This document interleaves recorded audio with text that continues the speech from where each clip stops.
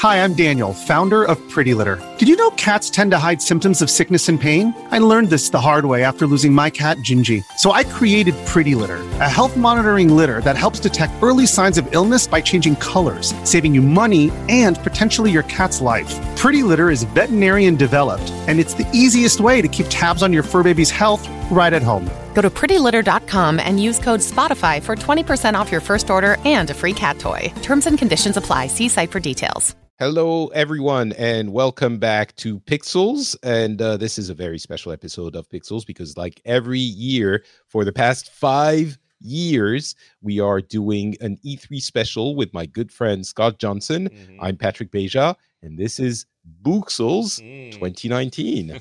How's it going, Scott? Doing all right. 5 years of this, and no stopping now. We're going to combine our forces, Voltron style, and make a summary best we can of E3 2019 and everything that happened. If you have been following what we've been doing for the past few days, you are on the same exhausting path that we are. This is kind of a 3-4 days marathon where we cover the shows, the press conferences and the showcases live and put those on the feeds as well. We have the Pixels feed, and we have the Boop feed, and we have the Core feed on Scott's side. And this is a wild time for gaming, as you know, because you've been following this, I'm sure, as well.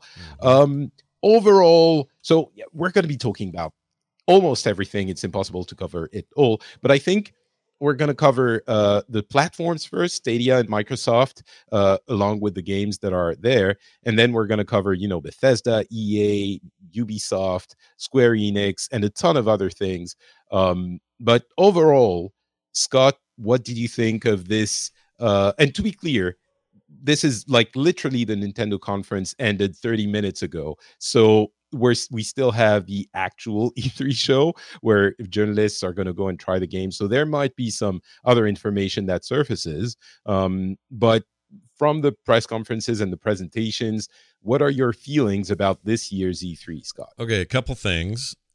First, my overall impression is, let's say when I was going into it, I thought this was going to be your big transition year. I thought this would be the year where we heard about not only what Microsoft's plans were with the new console, but what it looked like, what its actual specs were going to be, beyond some kind of vague ones.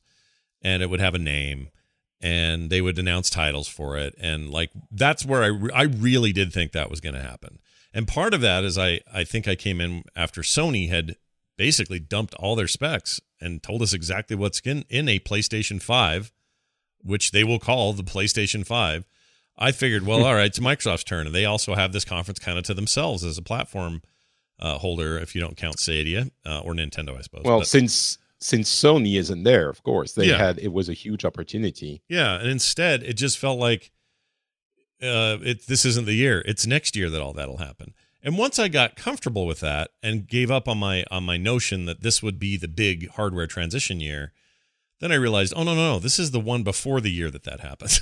Like this is the one where we're kind of long tailing the current generation. There's some cool games coming out, but we're not seeing anything crazy innovative here or whatever. It's just going to be kind of one of those years. And once I got past my own expectations, that settled in and everything was fine. For the most part, it's a fine show this year. They're not the most exciting conferences ever. There were a couple I think that stood out, and in particular a couple of people that stood out in terms of them presenting things. But for me, it was Ubisoft and Nintendo. They were my two strong ones this year. Microsoft is exciting in some ways, but obviously we'll get to that in a minute. But yeah, that's my overall impression. We will. I think you're right. It's not the most exciting E3. I think that transition, you're right, is not yet, hasn't happened. And it was surprising on Microsoft's part. We'll talk about that. I do think there are a couple of things that we can start discerning. There's these hints, more than hints actually, trends that are getting really strong, that are telling us what the next few years are going to be. And of course, the streaming is one of them. And something that I think no one really expected was the importance that the Game Pass was going to have, not just for Microsoft, I guess, but as a concept and the way it influences your appreciation for all the games. We both commented on that and others as well as we were watching, especially the Microsoft conference.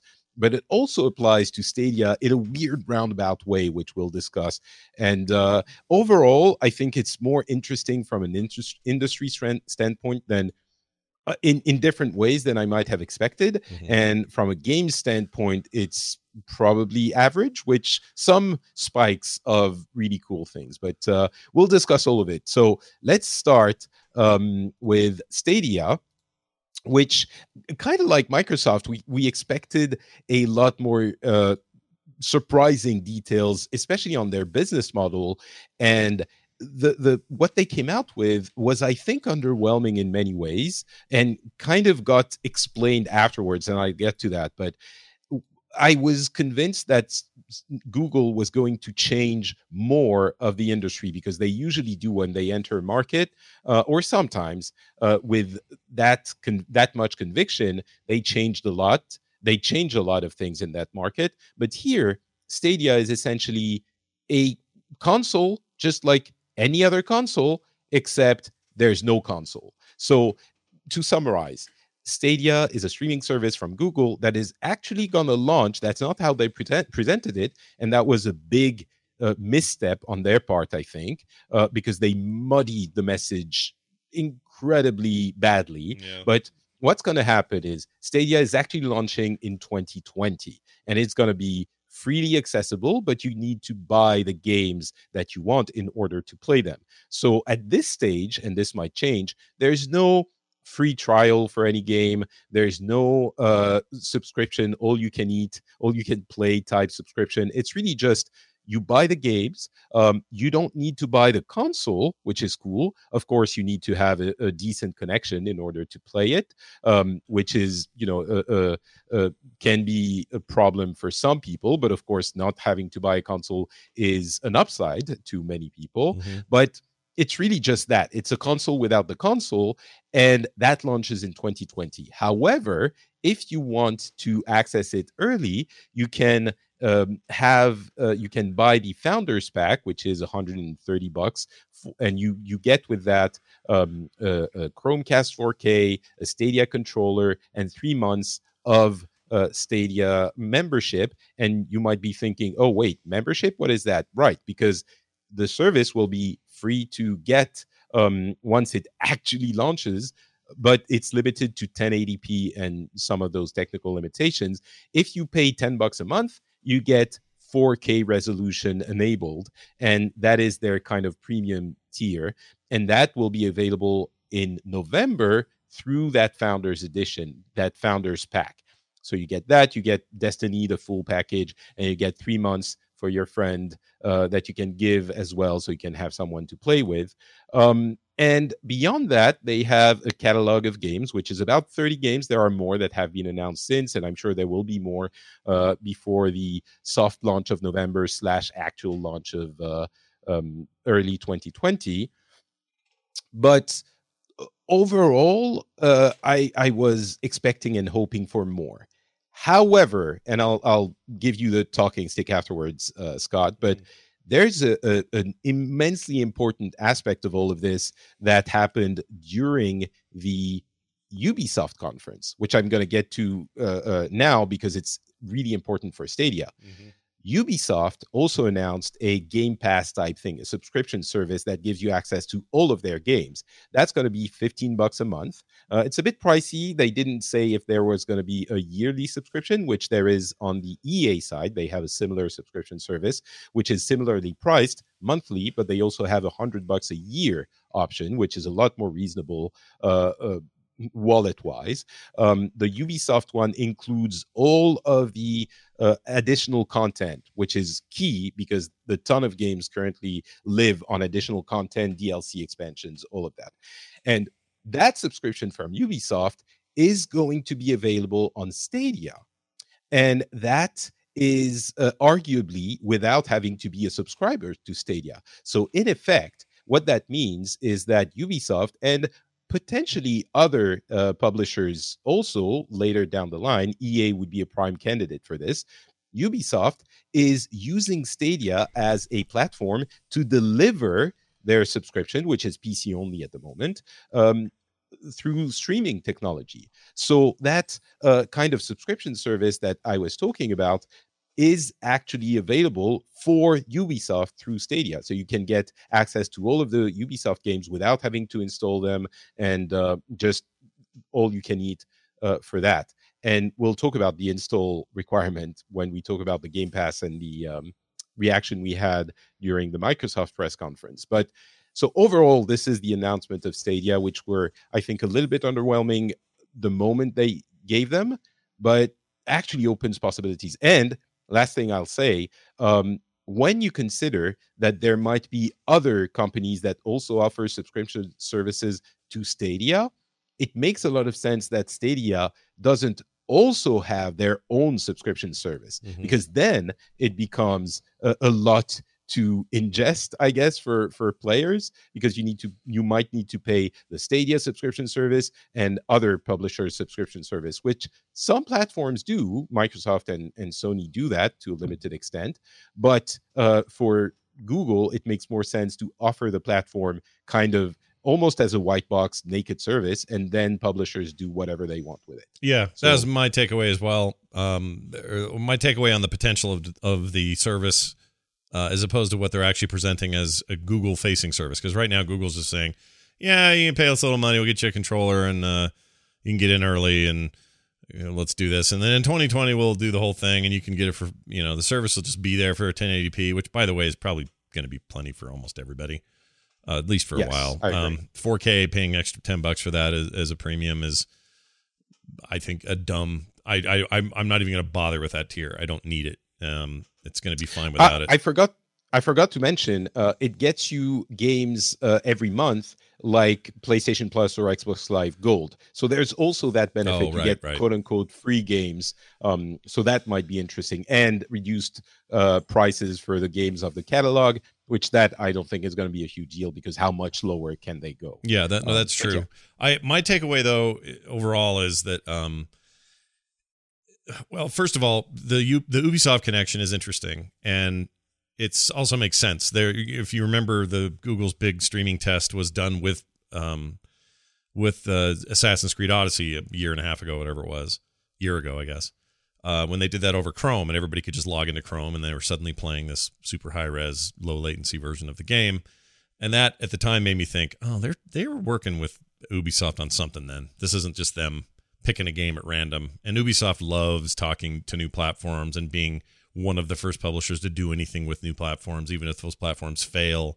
They were right there on day one with the Wii U, with their Zombie U game and a bunch of other stuff. Like, they're always there. And so it makes sense. That's their MO, to get their crap on as many platforms, new or old, as possible. So when I heard that yesterday, that all made sense. I was like, oh, okay. Ubisoft's in for, they got their reasons, and here we go.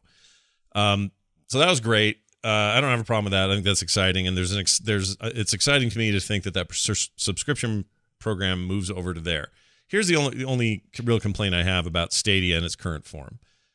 If it is just sort of a white box, and it is just a place to put your games instead of somewhere else, if you're saying I got to pay $59 to put it there, or I can spend $59 and put it on my high-end PC or on one of my consoles, I'm probably going to do the latter, because at least on the high-end console, I can do 4K, or I can do lower resolution or higher resolution. I can adjust the hell out of it. I can do whatever I want with it, and I'm paying the same amount of money, so there's really no advantage to me going with Stadia, other than it's this like gimmick that, this is just running on the internet. How cool is that? Well, that's great until my internet gets weird or poopy or, whatever, which is, still an issue for some people. It is for me occasionally. So I don't have any real compelling reason to buy a Stadia-based game versus buying it for my PC or something else. So I'm not sure. Especially since it's very reasonable to expect that for the Microsoft Xbox service and the Sony upcoming, we suspect upgraded streaming service, that will be an option too. So if you buy a game, you can either stream it or get it downloaded on your physical box. Yeah. I agree with you. It makes less sense on Stadia. However, the subscriptions, you get them anywhere, and that might mean that Ubisoft has to port all of their games to Stadia. So that's beneficial to Google as well. But you get them anywhere, and so you either can download them on your PC or play them streaming anywhere. I mean, Google just needs Google needs to get to a place that they've got enough content. In a way, Apple's doing this with mobile with Apple Arcade. We have yet to see how that goes, but they're kind of doing a similar thing, although that's downloaded, not streamed live. But my point is that they've got a subscription service where there's going to be a bunch of games to choose from, and you can play any of them in that subscription service. When Google gets to a point, and I think that they will, because that should be the ultimate goal of all of this stuff, they got to get to a place where, I'm using the tired Netflix comparison, but a place where there's just a bunch of stuff to play. And your subscription lets you have whatever's in there, even if they're older games, even if they're more indies than not or whatever. But there needs to be a big pile of things I'm getting for my $10 a month that I can just play at will and at whim and at random. And when that happens, that suddenly becomes a very valuable service, and one that I would absolutely get. And I think I would need, not only want, but need. As it stands right now, just the place to decide where I'm going to spend $50, I'm going to spend $50 on a platform where I can control it more. Yeah, and I think we might get there, and we might get other things like, as many people said, like a free trial for any game and stuff like that. We're definitely not there yet.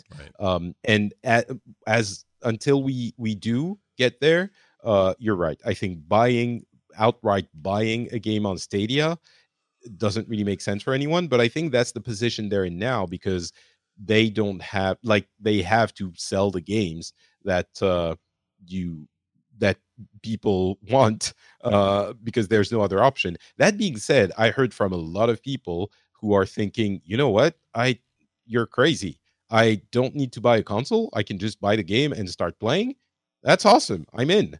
And I think for a lot of people it will make sense, just maybe not for us who do have a gaming PC or a bunch of consoles anyway.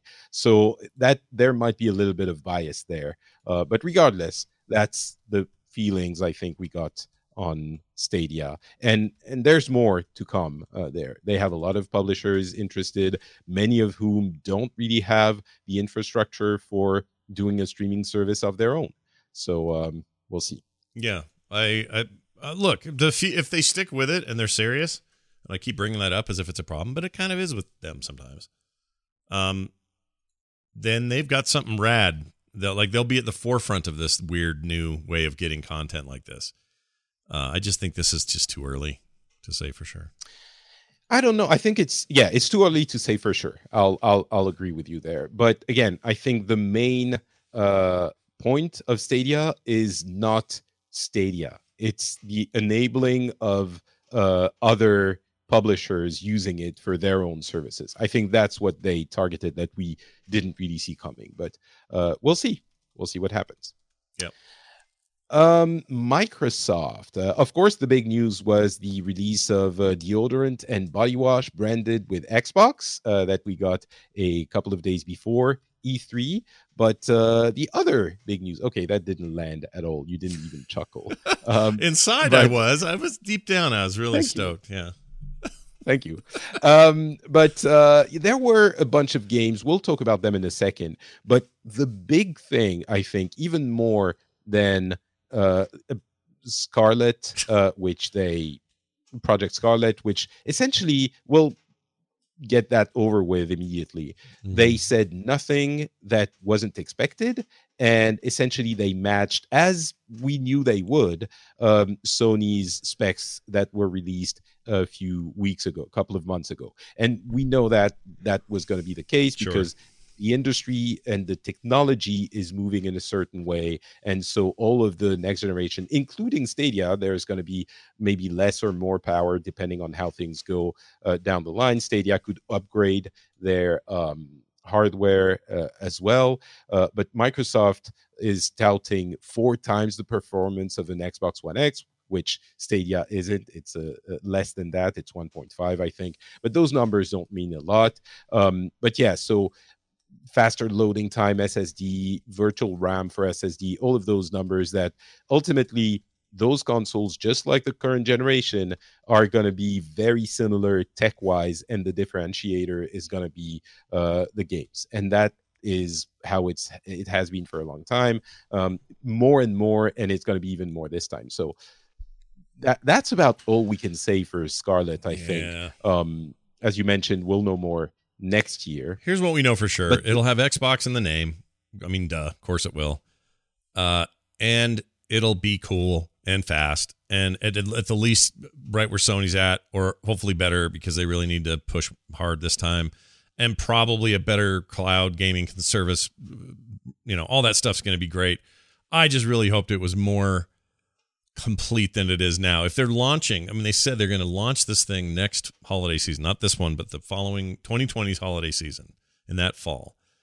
I really thought we would be able to see something. However, it does make sense that you now hold this and sprinkle it either throughout the year, or you would come around to June of next year ahead of the holiday season and you blow everybody's mind with your hardware that you're going to show off. So that's probably what they're doing. I just really hope this was that one. And I don't know why I thought that, but it's not. It's next year.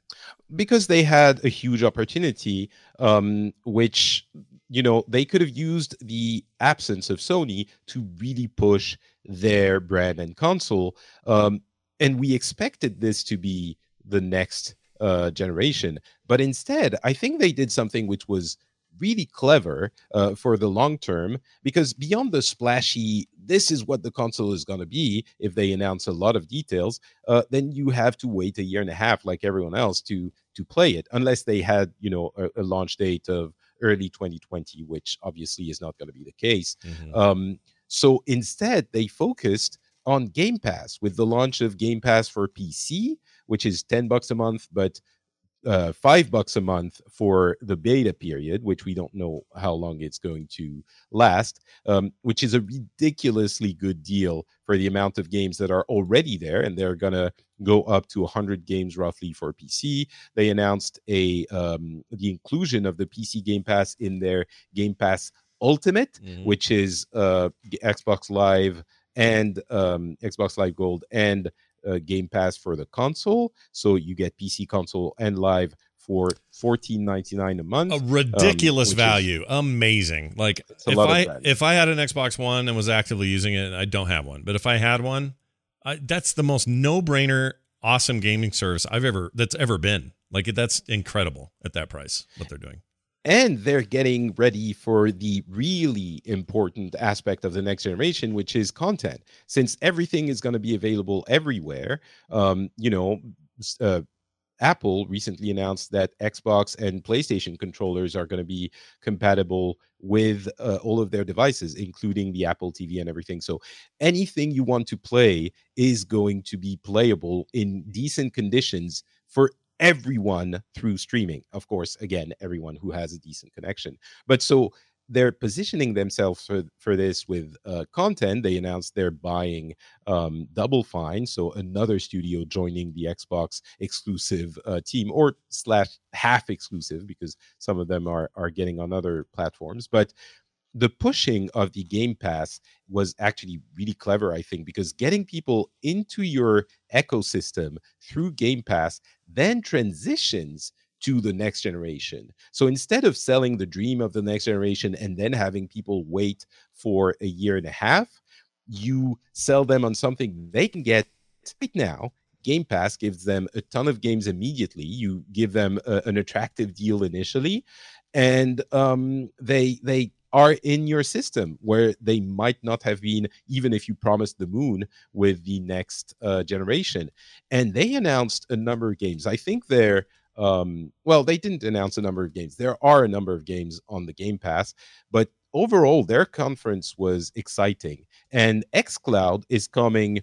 So the streaming service for the current generation is coming in October, and it will allow you to stream from your existing console. So it's kind of like a private personal xCloud server. That's going to be for free. But then they didn't exactly detail what is going to be available during that test of xCloud or the beginning of xCloud, but we suspect that Game Pass should be included in that. And if it is, again, we get into a all-you-can-eat service available very quickly before the service from Google, which is launching in November. So I think it was actually pretty clever, and the streaming makes even more sense when you think about it in that context, because both you and I saw a ton of games that we thought, if I had to go out and buy it, maybe I wouldn't try it. But since it's included in Game Pass, I definitely want to try it. But then you get another hurdle, which is, do I need to install it? Then it's a bit annoying. And how spoiled are we that installing a free game, quote unquote free, is annoying? But still, it's true. Yeah. So having it streaming, just you press a button and you start playing, becomes magical. And then you try so many more games. Maybe you don't finish all of them, but you try a lot of them, and you might discover stuff you like. It all kind of coalesces together in this weird way, which I think makes sense. 100%, and they're better positioned to do this than Google is. They have the games already, or a lot of them. If anyone's positioned even better games-wise, it'd be Sony, but I don't think Sony's, or Nintendo even, but neither of those companies have this cloud initiative or the back end to do it. They just don't have it. They have to partner. In fact, Sony is working. Yeah, Sony is working with Microsoft now to do it, which is hilarious to me. But it means that the Sony service is going to be just as good potentially as the Microsoft service. Absolutely, yeah, it's good. It's the right thing to do. I kind of thought somebody was going to partner with Amazon or something, given their back end, but it sounds like they decided to go with Microsoft. But the point is, like, both of those companies represent all of the games and all of the third-party relationships needed to get more games in there. Google doesn't have that. Like, they got money, but they don't have the relationships. They don't have the long-term plans. They can't just come in, Johnny come lately, walk upstairs and go, hey, everybody here, put all your games here right now. We'll give you a bunch of money for it. It doesn't work that way. And so they're better suited to hit the ground running with xCloud, and maybe even Sony with what they produce, to give me the service that you and I were talking about, which has a third leg to it, which I wish was happening with Google. But then again, it takes away a tenet of Google's plan immediately, and that is, let me choose to download it or not. I want to stream some things. Like, I like your discovery method. Go in there, stream them, mess with them. Ooh, this game's totally speaking to me. I want this game. I'm literally going to download this now to a box. That will be possible by all indications on xCloud and Xbox and possibly Sony's platform. It's not possible because there is no local hardware solution for the Google thing. And I know that flies in the face of what Google is trying to do. They're going hard into the streaming direction only, but I kind of like the choice, because it just gives me more options to I mean, the PC's got little things like this anyway already sort of going on in weird places. Bringing that to a console, making that ease of use is great. And I may play the whole thing streaming. I don't know, but I probably will download it if I like it and play it there, like right off the hard drive, and not worry about my internet connection. Initially, you might. I think in a few years, I think that's going to be less of a problem. But yeah, initially, you might. And you're right. Both Sony and Microsoft are going to have that option. Of course, Sony already has the PlayStation Now and actually the in-home streaming, which the xCloud project is going to bring to the Xbox. But the Sony's service is technically not, I think, good enough to be satisfying to most people. And even more importantly, the catalog is not there because they prefer you actually purchase their games full price. Of course, they're not going to have a choice. They're going to have to move to another model now that everyone is going that subscription route. But yeah, so overall, a couple of things I guess we should mention as well. On Stadia, you're going to be able to stream to Chrome-based devices, tablets, and phones, but only Pixel 3s, I think, and no other Pixel phones. So Google's hardware is getting shafted in this, which I think a lot of people are pissed about. Google faithfuls, which I can understand. And there was another thing. Oh, right. The Scarlett is going to have the similar architecture with Zen 2 and Navi from AMD as the PlayStation, and 120 Hz 8K ray tracing, new generation SSD. Again, just like the next generation for PlayStation. So, yeah, should we talk about the games that were announced? Yeah, why not? They did have games to announce. Again, nothing other than Halo. They were saying, you know, Project Scarlet for Halo Infinite, but that didn't So look fancy. Let's talk about this for a second. They showed an in-engine cinematic for Halo Infinite, which I'm not a big Halo guy, but beyond that, I was excited to see what it would be. No hints at why it would be infinite. A lot of people assume that it would be a game as a service type thing that would evolve, and it might still be, but what they've shown was very classic Halo-ish, and they even said it's kind of a reimagining of the Halo experience. Beyond that, I think we were discussing this during the conference. I think it's not very impressive graphically, which was kind of a bummer. I rewatched it afterwards. It's certainly very detailed, but it's not. It was indoors, and they made sure to show volumetric fog and lighting so that the ray tracing is featured. But there wasn't immense vistas. Like, if you had told me this is on the current generation of consoles, I would not have been surprised. I would have been like, oh, okay, that looks pretty good. But I would never have guessed it's a next generation types graphic. Oh, yeah. No, like straight up, I'm still not even sure it was. It was. I mean, they said it was, but I'm still not 100% that was Scarlet or whatever. Like, if it is, we're in bad shape, because that just looked like current gen. There was just straight up no other way to put it. There's nothing fancy happening in what I saw, and I know that the curve is flattening out. I understand that we're not going to see the kinds of jumps we've seen in years past. I fully accept that, but you know, for them to want to try to blow my mind, they just showed me Halo-ass Halo. Like, there was nothing really fancy going on there, and that's fine. Yeah. People are stoked about Halo. We still don't really know what Infinite's about in terms of any innovative gameplay stuff, but if it's just Halo again, or I don't know. My son had an argument with me about this last night because he loves Halo, and he says, "Dude, Dad, did you see what they showed?" And I said, "Yeah, it looked like it looked all right." And he says, "Are you kidding me? This looks like they're getting back to their roots. This is true Halo. This is like..." So in his mind, he's like, it's back to 2001, and we're going into the Halo world for the first time again. And I don't know why he feels that way, but that's the vibe he had, and maybe he's right, and that's all anyone wants. But I guess I was looking for something bigger. It was claustrophobic. It was in a very small space. They weren't really showing us much. And I think it's interesting from a Halo point of view to an extent, and some people will like it. But as a showcase for the next generation, again, it falls back to what you were saying.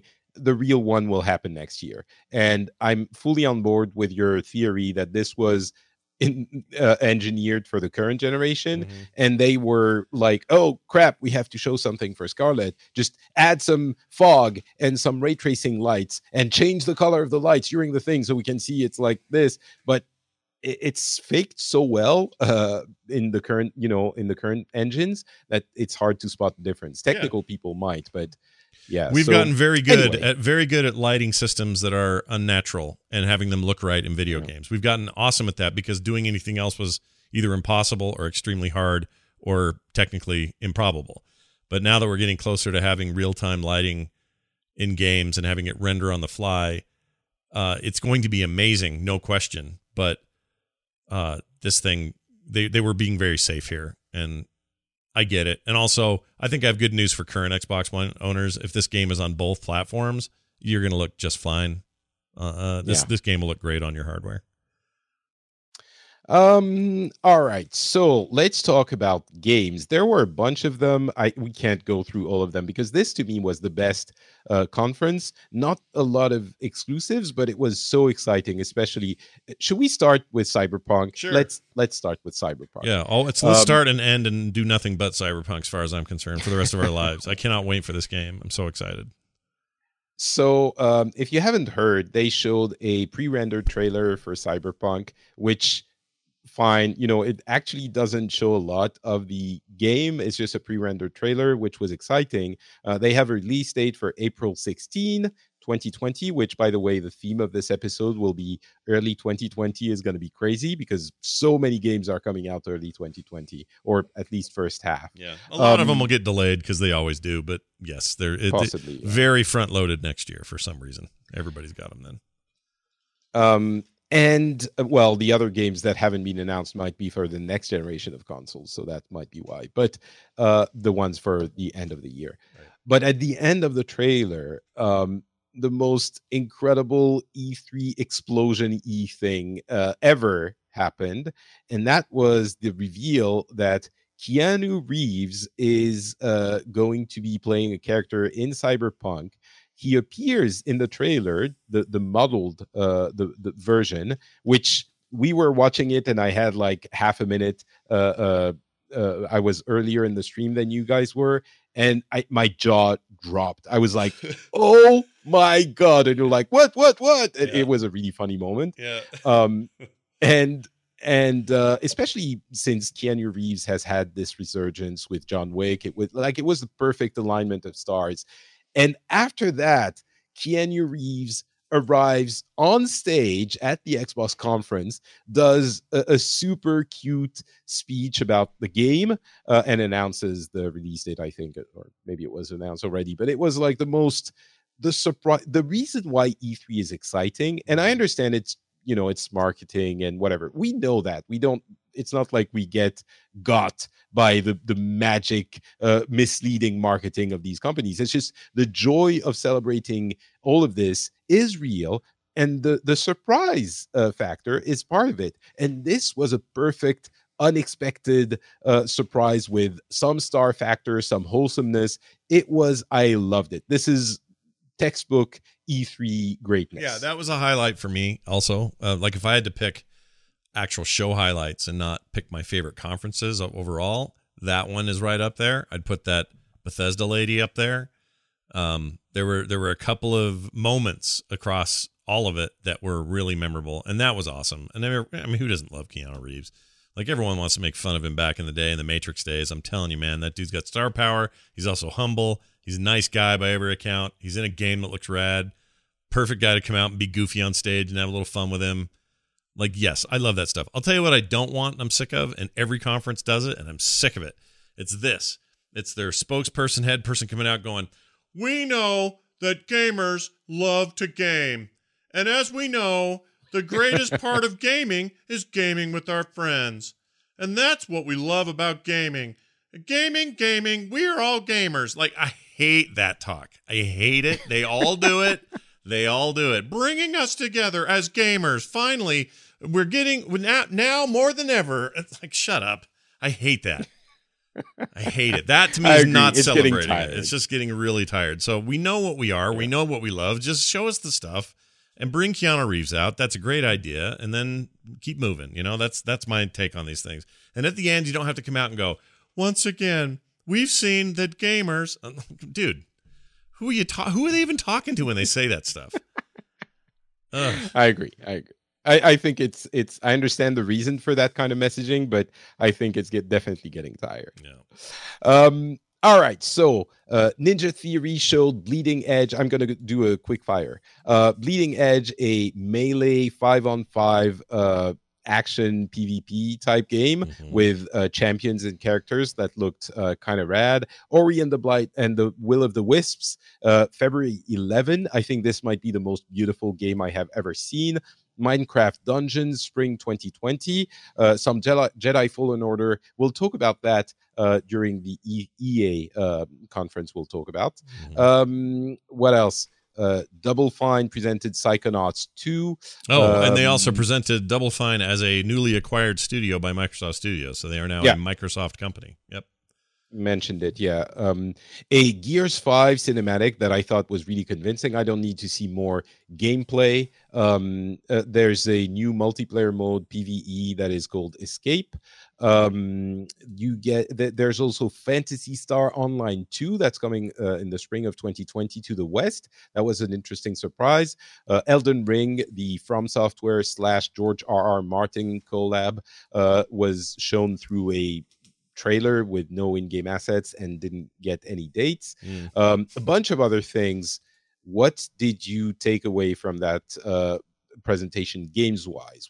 What did you enjoy? Oh man, I mean, there were a lot of cool games shown. It all felt very current gen, so I was still kind of in the middle of, you know, resetting my expectations for what they were going to show, that it was going to be a lot of stuff we sort of either expected or knew it would look like or whatever.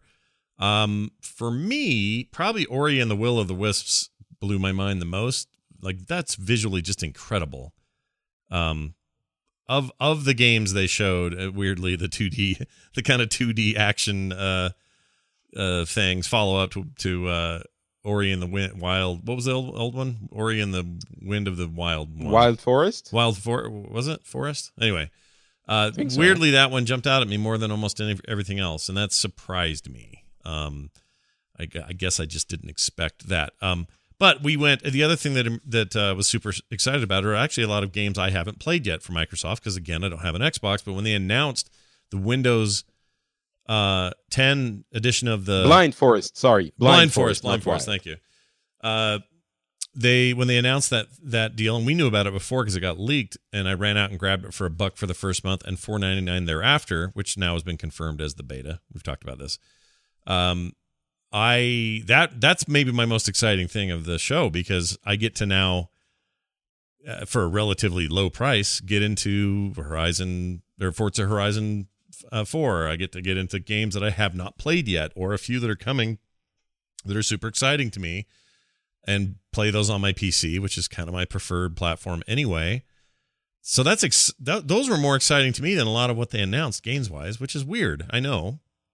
But nonetheless, that's more interesting to me than a new Gears or a new Halo or any of that. I think Minecraft Dungeons looked cool. That's a multi-platform game, so not really a Microsoft exclusive, but that's where it got shown first.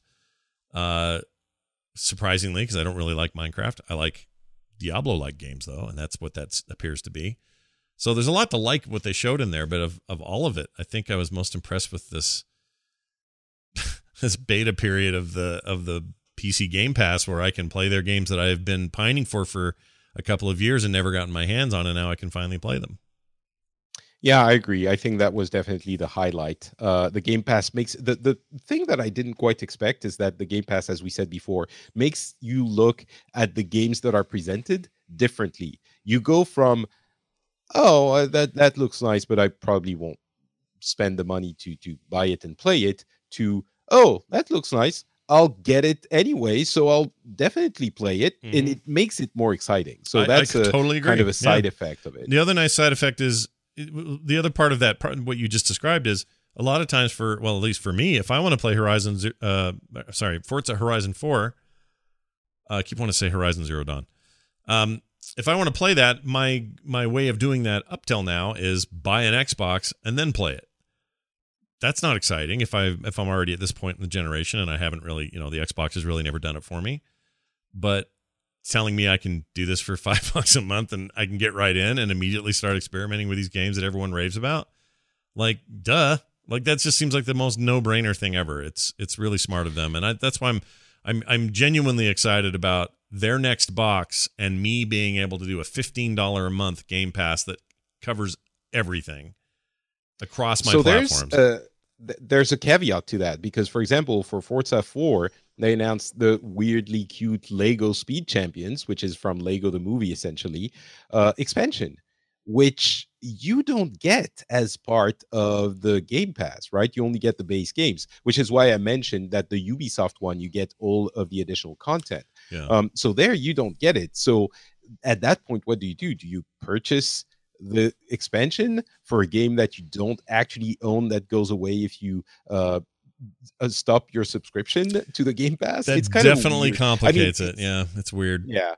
it's not a big deal. I think some people will try to make this into like a huge deal, like, oh, but see, you don't even own the game, and now you have an expansion for a game you don't own. And like, yeah, it's a little bit weird and somewhat inconvenient, but it's not as big a deal as some people will. Yeah, because the Ubisoft deal, and then like existing stuff like Origins, EA's Origins Access thing, those all give you all the DLC and content.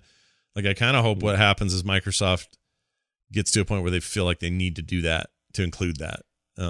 Maybe that will be part of the next generation thing. But anyway, so there were other games. Of course, not all of those are included in the Game Pass, but other games that I want to mention very quickly. Flight Simulator is making a comeback. 12 Minutes is a weird game that I do just want to mention. If you haven't seen it, it's narrative view from up top with dialogue that is really well done. It's just two people in a room and someone talking about stuff that hasn't happened yet, and then it's cut to, like, it looked really interesting. Forgot about that one. That did jumpstart me a little bit in that conference. I'd forgotten about that. That's a rad looking game. Blair Witch, which we should mention, and I think that's about it for. The Legend of Wright is interesting. It's a pencil drawn type board game looking game. It was weird and different. And of course Battletoad, which a lot of people seem to be hoping for, but it didn't do it for me. It never did it for me, and this one seems like it fell flat even for some people who wanted Battletoads. Oh yeah, totally. They've gone a very different art direction with it, and I don't know if that looked like a mobile game or something, so I'm concerned about that one as well. But Battletoads, whatever, it's Battletoads. All right, so can we put Microsoft in our rear view mirror? Yep. Even though our objects appear larger than they are in that mirror, it's fine. Put them back there. It's all good. To be fair, the Microsoft conference was really exciting to me. So it was pretty good for me. It wasn't the greatest, but it was all right. I liked it.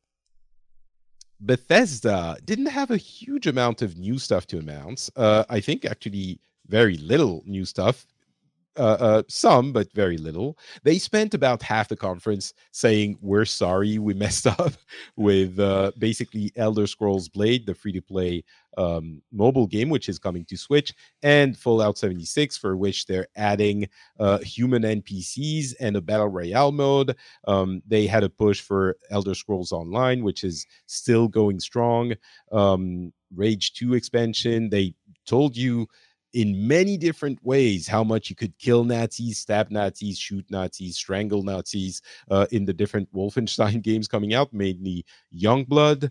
Ghostwire Tokyo was a weird thing, which was presented by Shinji Mikami's new company with, I can't remember the name of the lady. She's so great, though. For me, she was so E3. Cute. Just what a, someone somewhere called her chaotic neutral, or no, Chaotic Good was her alignment. She's so cool. Ikumi Nakamura was definitely the darling of E3, and she was genuine and fun and cute and Japanese, and very Japanese. Yeah, and her game looks cool too, by the way. That looks like a rad game. I can't tell a lot about it at this angle, but it seems of a lot of what they showed here, that one jumped out as I'm going to check that out when it comes out, because that seemed neat.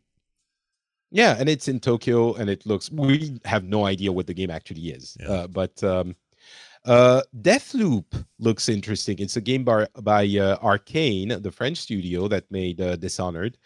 And it's a game where two people, a man and a woman, have to kill each other to get out of a death loop every game. It seems it's kind of a weird... it seems like you have NPCs you need to deal with before you get to the person, and each game lasts not too long, but then you do it again maybe in different levels. It's possible. Arcane's level design is really excellent, and you can choose to do that with full-on action or stealth, or it's weird, and I'm very curious to see what happens in that game. Very much so. Elements looked really neat, and well, like, if I don't know if that was gameplay footage. I don't remember if they said it was, but if not, even then, I think it was. Yeah, was it? Okay, the tone was super tight. It looked really good, or in engine at least. Yeah. I made a note as well that there is so much cheering in this conference. Ugh. It was unnerving. Like, there's always cheering in E3 conferences, but like they would say, hello, I am blah, blah, blah. We have chairs. And everyone would go insane. Rah! Like it was obviously plants. They were all Bethesda people. But the press, which is fair. You want to bring out your people to enjoy these presentations they've been working so hard towards, and also it's the benefit of having people cheer. But they all do it. Every one of these companies and conferences do it. They and we'll get to them later, but they and Square Enix was Square was pretty rowdy, but whatever. Doom Eternal, where you go to hell and apparently to heaven as well. I thought that looked really cool as a new environment to evolve in. It looked very platformy. There were a lot of platform elements. There's a new mode they introduced, which is battle mode, where you play 2 demons versus 1 Doom guy. That looks rad, and it's coming out November 22nd. So I'm looking forward to that. Very much looking forward to that game. That was the game of their conference, as far as I was concerned. I'll ask you the takeaway from this conference in a second, but I just want to mention Orion, which is streaming tech. It's aimed at developers, but essentially they're getting in on the streaming as well through the middleware or the techniques. Essentially, they can improve streaming from a software perspective. They say it's 20% faster. It's an average, but that's interesting that Bethesda is in it as well. And of course, Bethesda is a pioneer in tech, in engines in general, graphics usually, but it's not that surprising that they're pushing improvements for cloud environments as well. Right. So overall, what did you think? What did you take away? All right. It's going to be interesting to have. I just realized this during that conference, that we're going to have an entire console generation that doesn't have a mainline Elder Scrolls game. Yes, that's true. Yes, Skyrim's been ported everywhere. I get it, but it's not the same. One will not launch in that generation at all. And the reason I believe that to be true, it may be, I don't know, they may be able to make it so that it works on current stuff plus new stuff. But the fact that they didn't show any and only briefly mentioned it, Todd Howard mentioned the 2 games, that and Starfield, those are clearly next generation games. I think that was our answer. If we were all wondering when we'd see those, I think the answer is on whatever's next is where we'll see those. So that kind of both bummed me out, but also made me realize, oh yeah, of course, and that's great. I actually kind of prefer that as opposed to the kind of half measure approach that a lot of those games take. They never look quite as good on the new stuff, and on the old stuff they look like compromises were made. I would say that was true of Black Flag and a few other games around the time of the last changeover. So I'm fully okay with them going all out on the next generation. Like I said earlier, my big takeaway is that the game of that show, of their conferences, is Doom Eternal. I think that looks insane and incredible. It's a lot of it is derivative of what we saw in 2016 with the Doom reboot in general, but although everything I saw, that was probably the thing that made me the most excited. And I will say, props to those guys for ESO doing so well. I really enjoy that MMO. It's really well made, and I play that now. I also have some hope that if they're going to stick with Fallout 76 and really hold the line and try to improve that thing, that could get a most improved sort of status down the road. I mean, I have some faith in those guys. So I kind of want to check out 76 now, especially that they're going to add some more traditional Fallout aspects to it. Like human NPCs, which at first I thought they meant actual people would be the NPCs, like the player controlled NPCs or something. And then when I heard that, I was like, wait, I don't want that. If a player controls it, it's literally not an NPC. Right. It's no longer a non-player character. Yeah. My brain took a minute to get around, and I'm like, oh, they just mean like not robots and whatever they have out in the world right now. Right. So that's great. I do kind of want to check that out and see where things are at. I was hoping they maybe put it on other platforms so I don't have to get it on their dumb launcher, but sounds like that's not going to happen on PC. But yeah, overall, not a lot happening on that stage. Of them all, I think I'm most excited about what's happening in ESO and what could come in that Doom game. It looked incredible, and we'll learn more about that at QuakeCon. I'm kind of on with you on Doom Eternal. It's always a mix of super exciting because you know what you're getting, but at the same time, it's a little bit of more of the same. But it seems like they're changing it enough, they're mixing it up enough that it could be really, like, I got out of that demo really excited for it. I'm intrigued by Ghostwire Tokyo and Deathloop, which we mentioned. I want to know more about those. And maybe Wolfenstein Youngblood. It's coming out July 26th, so it's relatively soon, in a month and a half. I've really enjoyed the new Wolfensteins, and this one looks cool. I just don't have someone to play it with. Yeah. And one of the features is co-op, but we'll see. We'll see if that one definitely has a more of the same kind of vibe to it to me. And it's not that I didn't. Yeah. I really did love the last couple of those, but I just don't know if I don't know. I just can't find myself getting too excited about the Wolfenstein games at the moment for whatever reason. I'm sure they're going to be great. They've been great, so it'll people are looking forward to that. They should. What I said about, it's more of the same, it's cool because you know what you're getting, but it's more of the same, I think applies more to Youngblood than it does to Doom Eternal. Doom Eternal is different enough that it excites me more. Youngblood, as I said, I adored Wolfenstein 2 and Wolfenstein 1, but yeah. So yeah, that was Bethesda. No big new announcement. EA is... So EA, to be fair, it wasn't a E3 press conference. It was just a series of video streams that were bungled together, and they weren't supposed to initially, but they figured it's going to be really dumb if they're peppered through the conference. So let's just do them all together. We could talk about FIFA and the sports games and the Sims, but really what everyone was waiting for was gameplay and more info on Jedi Fallen Order. We got gameplay and more info. Scott, what did you think? I don't know. It looks fine. I'm not seeing anything crazy happen here that we haven't done in 1,000 of these games. The story feels like another young Jedi guy is gonna grow up and be awesome, and let's bring balance to this weird world. All of those aspects are there. And for those who just want that again, I guess you're excited. This is going to be a wait and see what the reviews say kind of game for me.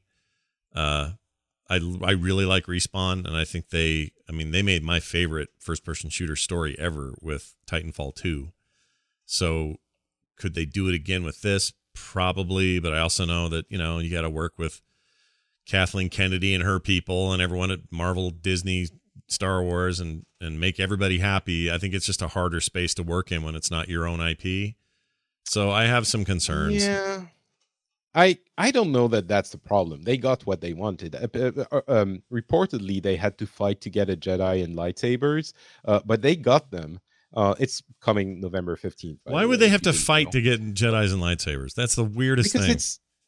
Because it's a precious property, and if you mess it up, then it devalues these elements of that incredible... I understand why they're protective of Jedis and lightsabers. And to be honest, what we've seen, as you said, is not very exciting. If this game is not a really fun game, the next time they do a game, anyone does a game with Jedis and lightsabers, it's a little bit more of, okay, it's more Jedis. I understand completely why they are protective of it, and I just think it leads them to be homogenous and careful, and I think that's dangerous for game development. You need more freedom than that. Well, I don't know. They got Respawn apparently got what they wanted, and from what we've seen, it's a very limited amount of gameplay. I think a good half of the people thought that what was supposed to be a home run, Respawn doing Jedi games, was kind of underwhelming. The most common comment I've seen was, well, this looks like a last generation game that has lightsabers and Uncharted elements. Yeah. And you get generic not Starship Troopers, but Empire Troopers, Stormtroopers. That's the name I'm looking for. Some traversals. There's apparently a Dark Souls like type melee combat system, which could be super fun to play. I'm not saying this game is gonna suck. I'm saying I didn't see anything that got me excited for a game where I should have been excited by the bar to clear was low, and they didn't quite clear it. So I came out of it as concerned as I was when they first introduced the game a couple of months ago or so, and that's worrisome for such a home run, a game that should be a home run. Yeah, I think you're right. I mean, whatever. But I want to add the fact that if this game is not good, I want to fight you on the idea that this is Disney's fault. I think if this game is not a good game, it will rest squarely on the shoulders of Respawn, which is a developer I have immense respect for. I think they are one of the best developers there is, which is why it's so surprising this is not more exciting. And maybe it's about the gameplay. You have to put your hands on it and actually play it. It's entirely possible. Right. Not all books, not all games can be judged by their cover. In this case, 15 minutes of gameplay. I don't think it's enough for us to know for sure. And I'm not going to poo-poo it until I've actually seen it or heard more or played it myself. But that's fair. I just feel like when it comes to these big IPs that and I don't just mean Disney, just anybody controls these IPs, and you're letting a game developer make something out of it, it's just a lot of tiptoeing on ice a little bit. And I think we've seen that in lots of games in the past. Once in a while something gets through and you're like, oh man, that is amazing. Like the Spider-Man game last year was incredible. It may, but I don't understand. They have everything, every element of Star Wars to make a great game. What do you think they should have gotten to other than what they've gotten? I think it's the same. I think it's the same reason that Disney, Lucas keep losing directors on Star Wars projects. The same reason. These guys come in with a creative vision. They bump heads and hit a ceiling every time they try to push that vision. And instead they come down and go, nope, sorry, you have to draw within these lines.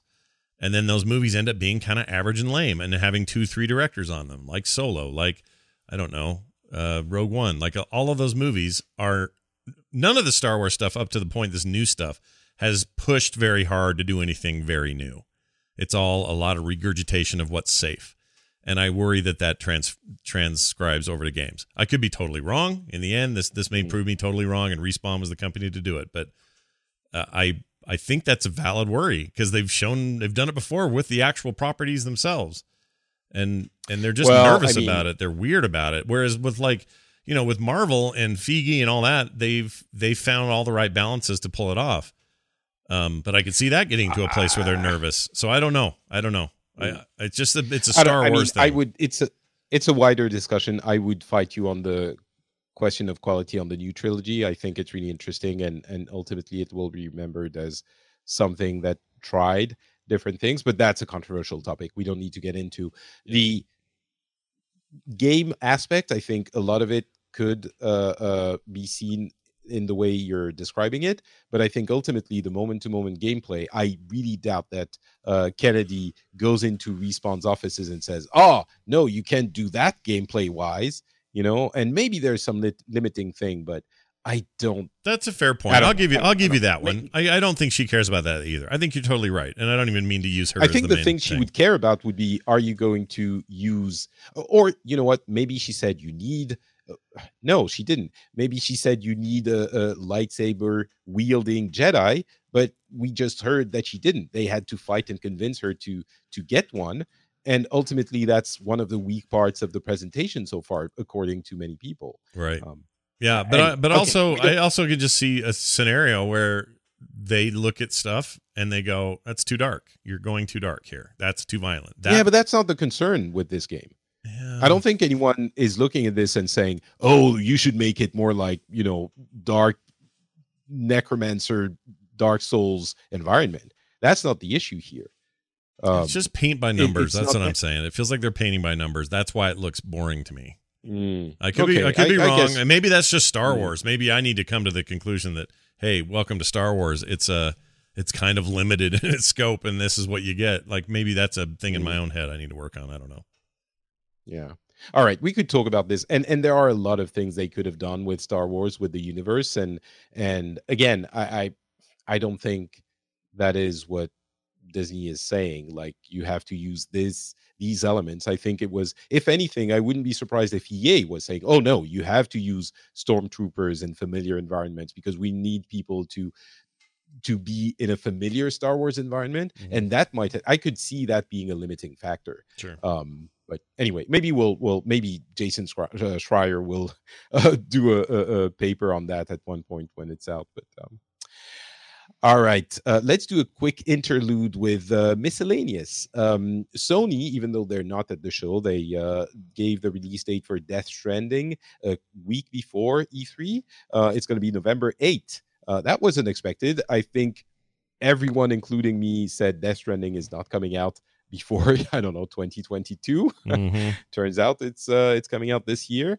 Modern Warfare is the next Call of Duty. It's kind of a grittier reboot of Modern Warfare, which it was gritty already, but we get a new Darksiders, which is a Diablo-style game, another one of those. Pokemon, we can talk about that at the Nintendo thing. Dragon Quest Walk is like Pokemon Go, and Rocksteady wasn't at the show, which was disappointing because they're working on a what was it? Justice League, apparently, according to rumors, thing. Oh, right. Anything there that floats your boat? Not really. That's a really good question. I felt like if I was to get excited about Not any even of that, Death Stranding? Death Stranding, I'm excited about. I guess I was surprised it's not 2020. So I'll agree with you there. But I also, that thing's just weird, and I want to play it. Let's just get it out. Let's be done. We've been talking about it for 4 years. Like, I just want to play it.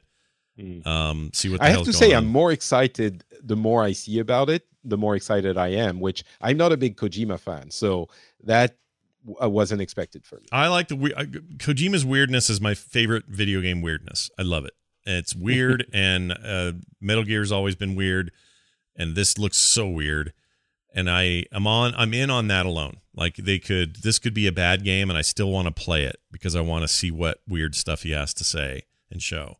Having it come out this early is a big shock to me because I was sure 2020 on this one, 100%. If you'd asked me to bet money, there was no way I said 2019. But it does feel, it's weird because it feels like it was part of E3 somehow in my head, but it wasn't. It came a week before or whatever it was. News about that anyway, or that trailer. Yeah. Modern Warfare, I will say this about Modern Warfare. This is the most interested I've been in a Call of Duty in a while. I don't know how gritty or dark they're going to make it, but they have, talked a lot about that. This is effectively a story reboot with Captain Price and some of these characters. I want to play that more than I thought I would, because now it's, we got a campaign again. This isn't just some multiplayer thing like COD Blops 4 was. It's just a chance for them to maybe reset things a little bit. And I don't know why, but I'm kind of into it. The Darksiders' Diablo action game was maybe the most exciting thing. That kind of blew me away. It really looks like Diablo. Yeah. It looks so much like Diablo 3. It really does. And I think I'm okay with that because I just am a sucker for action RPGs. So sure. That one, I guess, mark me down for that one. I'm at the very least, I'm curious. Darksiders Genesis is the title of that game. Yeah. What if it was just Darksiders, but on the Genesis? What if you had to go dig out and dust off your Genesis and play a cartridge version of Darksiders? You have to include not a 32X on top of it. You have to put a 1080X because it's going to need some power. Yeah, but when you boot it, it'll go, "Rise from your grave." That'll be great. That's a reference to the anyway. Death Stranding, I wonder if it's going to be a full game or like a half game because it's coming out so fast. I can't believe Kojima is working. It turns out he wasn't he could be controlled outside of Konami. Maybe Konami wasn't managing him properly. Maybe Sony was like, dude, okay, you can do it, but it has to come out in 2019. Yeah, I think there is some truth to that. I mean, we won't know unless someone says, but I think Sony runs a tighter ship. They were just like, dude, it's possible. You gotta get it done. Yeah. Devolver, the Devolver Digital showcase, I hate them with a passion. I think that kind of marketing, making fun of because we're so edgy, never works, and I detest those showcases in general, because for some reason, I have no idea why, I thought it was kind of funny this time. They didn't do a big conference lampoon. They did a Nintendo Direct lampoon, and I thought it was really well done and fun. I don't know if my mind switched or if it was a little bit different. I think it was less bloody for the sake of being bloody and more humorous bloody, but I liked it. I didn't see it, and the reason I didn't see it because I, like you, don't like the vibe of these usually, and they always annoy me, and I like their games. I think they're a good publisher, and their games are awesome, and I play a lot of them, but I was bummed. I just didn't want to sit through that, so I skipped it, and it's nice to hear that they did better, and maybe I'll have to go rewatch it, but I have watched some of the stuff. Like I watched the House of the Gun Dead thing. I watched the Fall Guys Ultimate Knockout trailer. Like I've gone back to see what they actually announced, but maybe I need to go watch the actual reveal.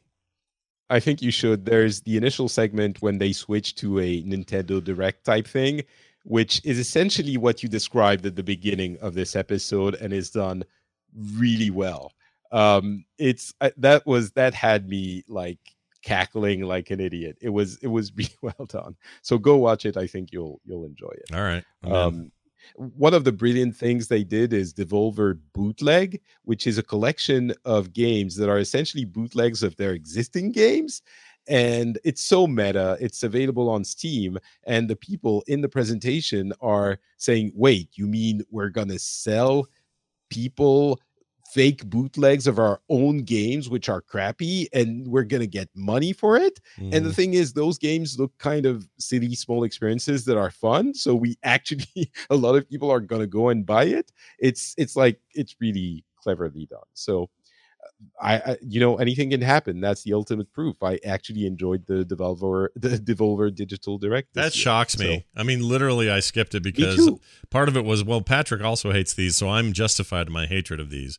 So I'm not going to watch this. But now you're like, oh no, it was good. And the Carrion thing they showed, I think it was called Carrion, the kind of weird reverse horror game where you're the creature, looks great. I'm playing that game. Like I will play the hell out of whatever the hell that is.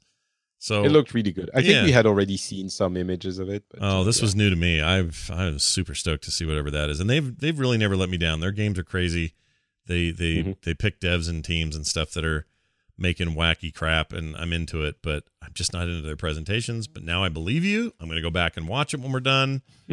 I'll consume it with an open mind. All right, so we have a bunch of things to get through. The big ones are Ubisoft, Square Enix, and Nintendo. But before that, we're going to talk about the E3 VR showcase and the PC gaming showcase, both of which were what's the opposite of not the opposite, but they weren't overwhelming. They were underwhelming. They were, I don't know, whelming. Sure. Underwhelming. I'd say the VR was whelming. I'd say PC gaming was very underwhelming.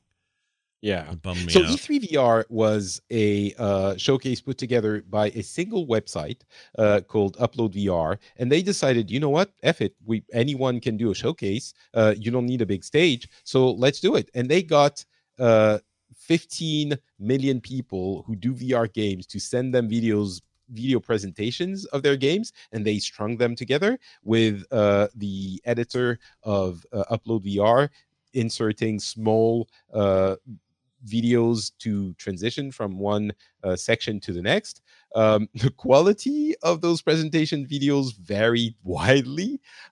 During the thing, I didn't think that any one of the studios would have lesser quality than the editor of Upload VR in their presentation, but it happened, and that was surprising. But really, if anything, I commend Upload VR for doing this, because it's really courageous, and it worked out, and it presented a bunch of games that are interesting, and it's really cool that they could do that in a time when it's possible, and they dared, and it worked, even if it was whelming and not super exciting.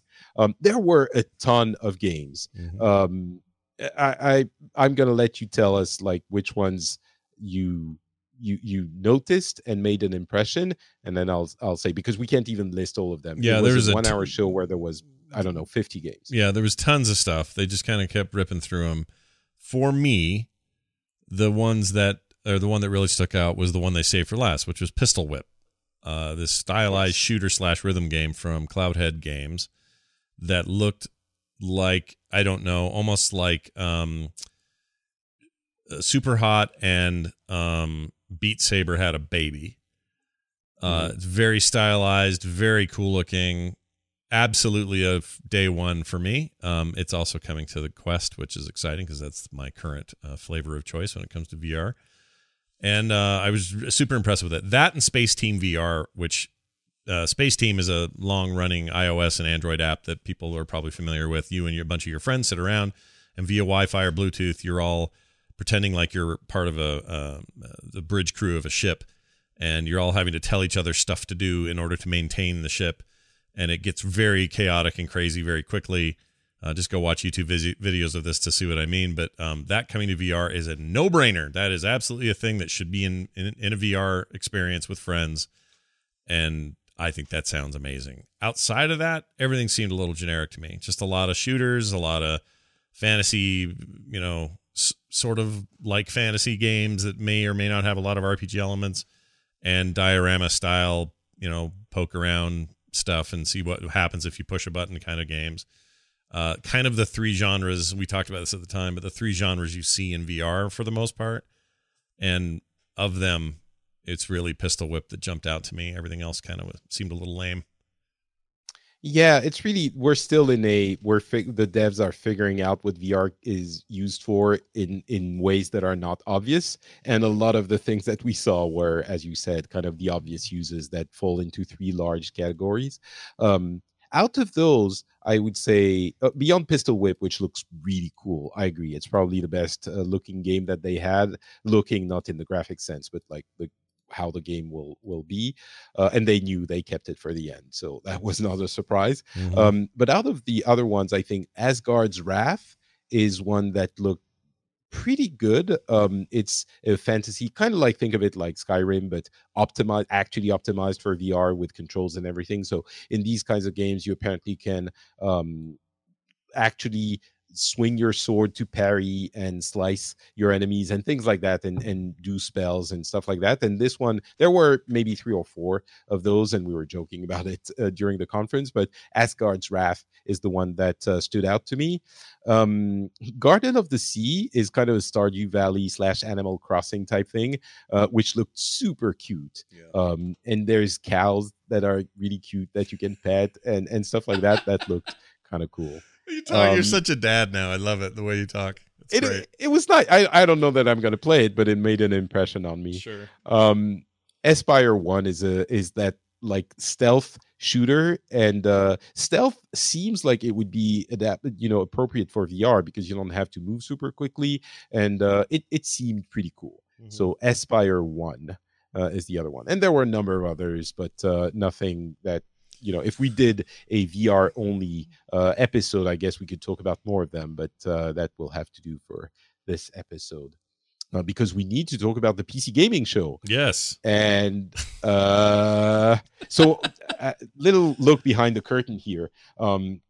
For every conference we follow, I watch afterwards, I put some games in bold to note which ones I'm interested in or were notable or stuff like that.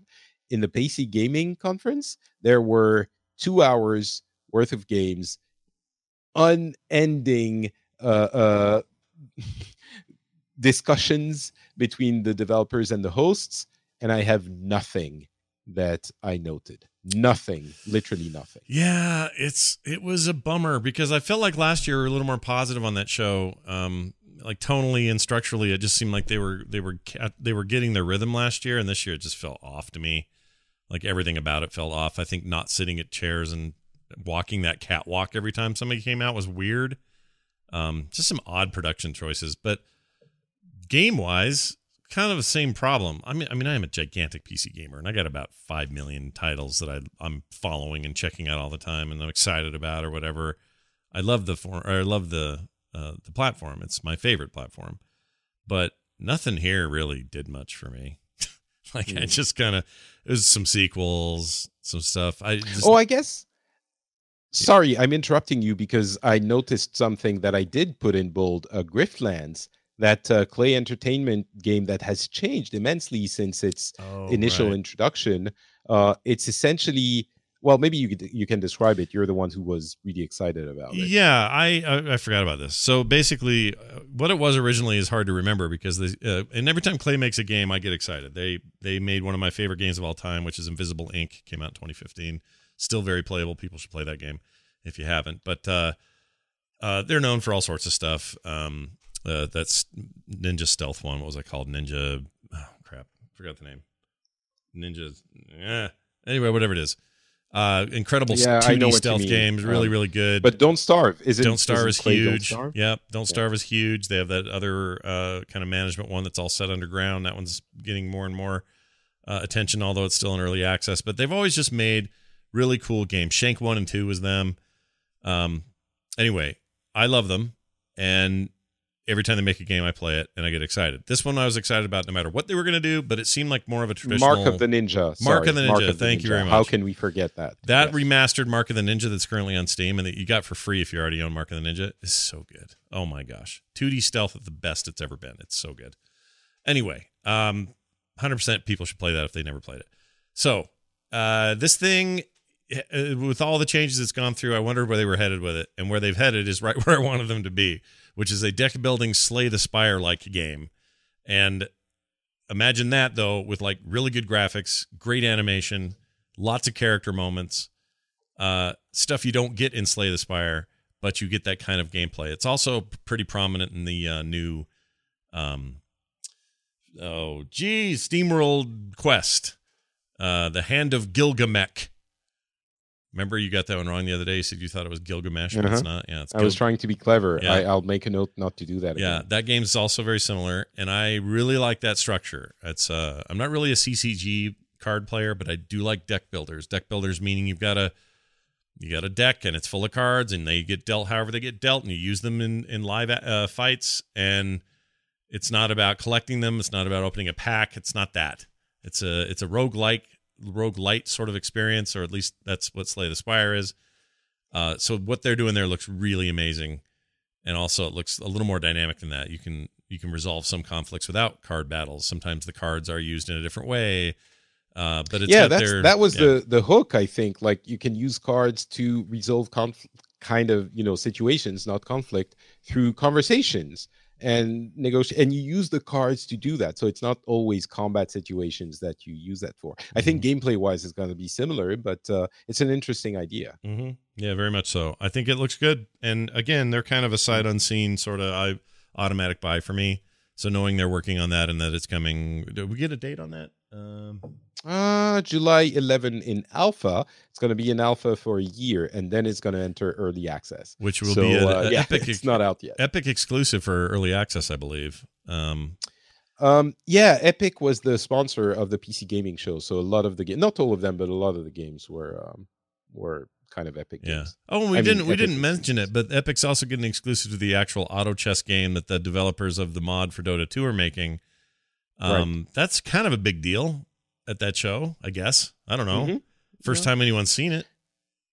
That's true. Yeah. It's it's a actual game from a mod. So right. But yeah. And they talked about so for me. Yeah, go ahead. I was gonna make fun of the Terraria expansion, but I won't. Go ahead. For me, there were two things that were notable beyond how long it was, but the Borderlands 3 showcase, Borderlands was everywhere, and I'm really getting tired of Borderlands 3. It's incredible that I think I'm not the only one. Of course, some people are very excited, but it's kind of reinforcing the sentiment.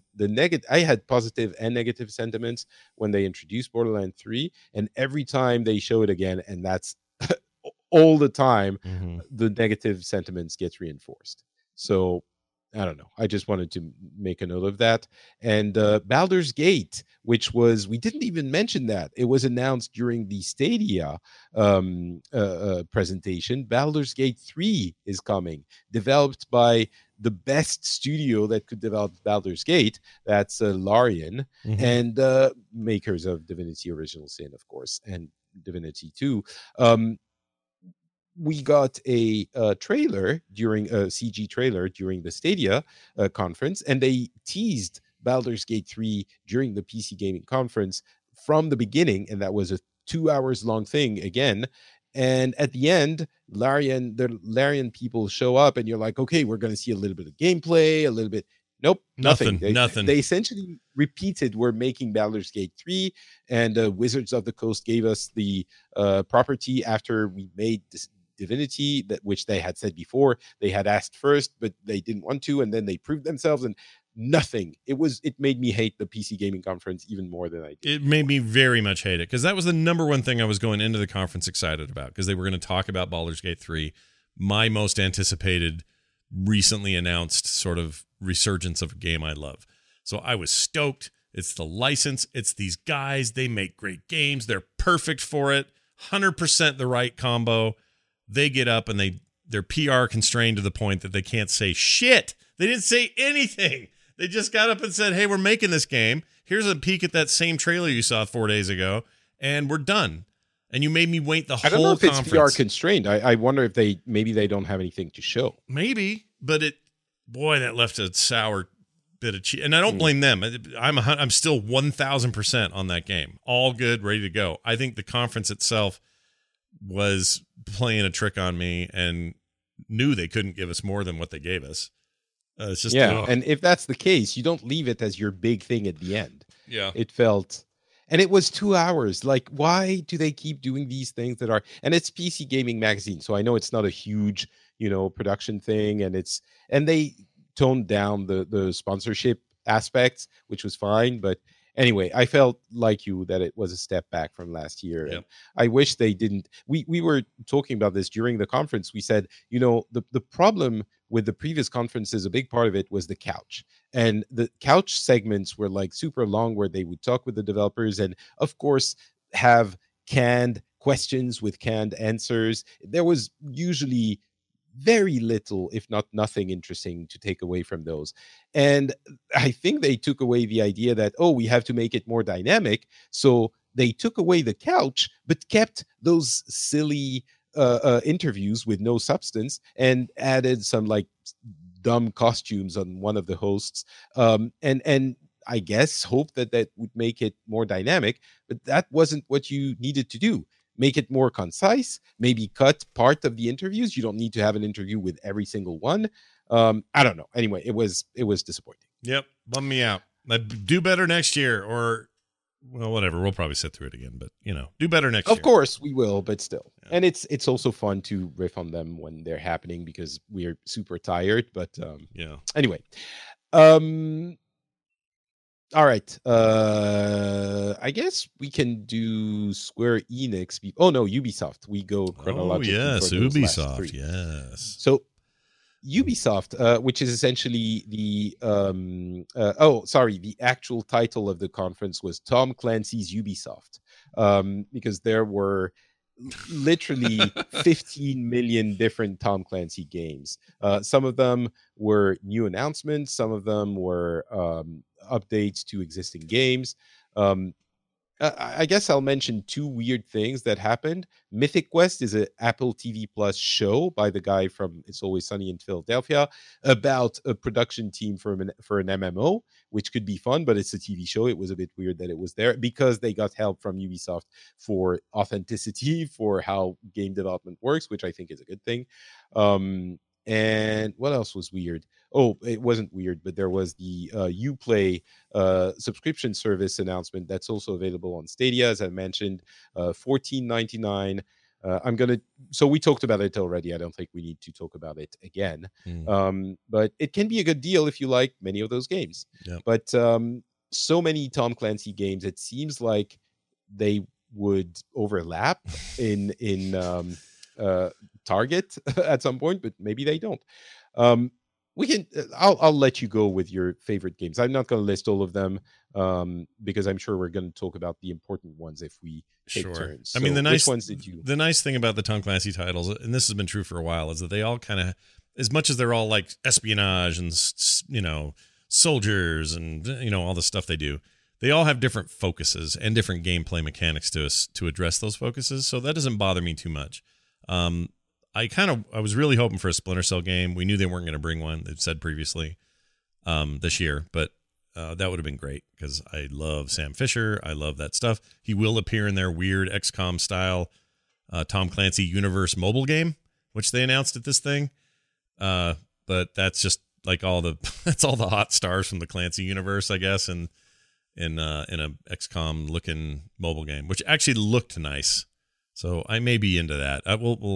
Time will tell. I'll let you know what I think of that when it comes out. But of all the things that they discussed, this is going to surprise you. There are really only two that, as much as I like the conference as a whole, there are two that really jumped out for me. And the first was Watch Dogs Legion, which is... That doesn't surprise me. Or Watch Dogs Legion, rather. Patrick and I were watching that together. I think we both had similar reactions if they can really pull off what they're doing with this swapping of NPCs to be the character you're playing. So explain what it is, because maybe some people don't know. I think not many, but it needs to be explained. I agree. So the previous games were basically a protagonist, and then you went and did this, hacking sort of cyber story. And I liked 2 a lot. I think 1 suffered from a lot of problems, but I think Watch Dogs 2 was pretty cool. Legion their tagline is play as anyone, lets you basically, even just starting the game, you can just pick a dude or a lady that you see. In theory, it's anybody you can see. I mean, they still have some detail to get to us on this, but you see somebody feeding their dog, you go over to them, he or she takes a phone call from the robot dude and says, "Hey, we're activating you. Let's go." It's all set in London. It's post-Brexit. There's a kind of it's a bad time. We're in the future. The government's crashing down on its people. The people don't like it. And the only way they can fight back is to be a part of this big hacking collective. And your job is to play each one of these characters as needed. And they experience permadeath. If they die, they are dead. And you switch over to somebody else. So in our viewing, we saw some, brawler, bald dude, kind of two guns and smoking barrels or whatever. Can't think of the name of that thing. Snatch is a better movie to explain. Anyway, one of those guys, kind of a thug, gangster type. Lock, stock, and 2 smoking barrels. Thank you. That's the one. 2 guns and 2 smoking. I don't know what I was saying. So he gets killed and dies. And replacing him is this old lady who's feeding birds. And she's got certain stats, and her stats lend really well to espionage and like robots and some other stuff. Not so much physical, although she can still be physical, as they showed in that video. That was such an amazing moment. It was really good. She shot a guy point blank in the head. It was insane. But anyway, that's the idea, is that no matter who you see, you in theory can be them. You become them, I guess. Yeah, and they've got voiceover. The cinematics play out with that character in the story. Rather than maybe the one you started with whoever you're using. And it's not clear whether this is infinite, like just as many people as are in the world in this city full of people, or if it's like an archetype set of like 10, or maybe it's 3 different types and there's 30 people that fit those types. And then they sort of rinse and repeat. I don't know. There are 3 archetypes. It's like the brawler, the hacker, and the something else. Yeah. But beyond, inside of those, arguably, I mean, there are details that we don't have. But yeah, the promise is maybe it's not every single person you see, but it's close to that. Yeah, it's a lot of people, and they all have stats that give them slight advantages. So if you've got the brawler archetype, he may also have 100% plus to melee damage more than the standard guy would.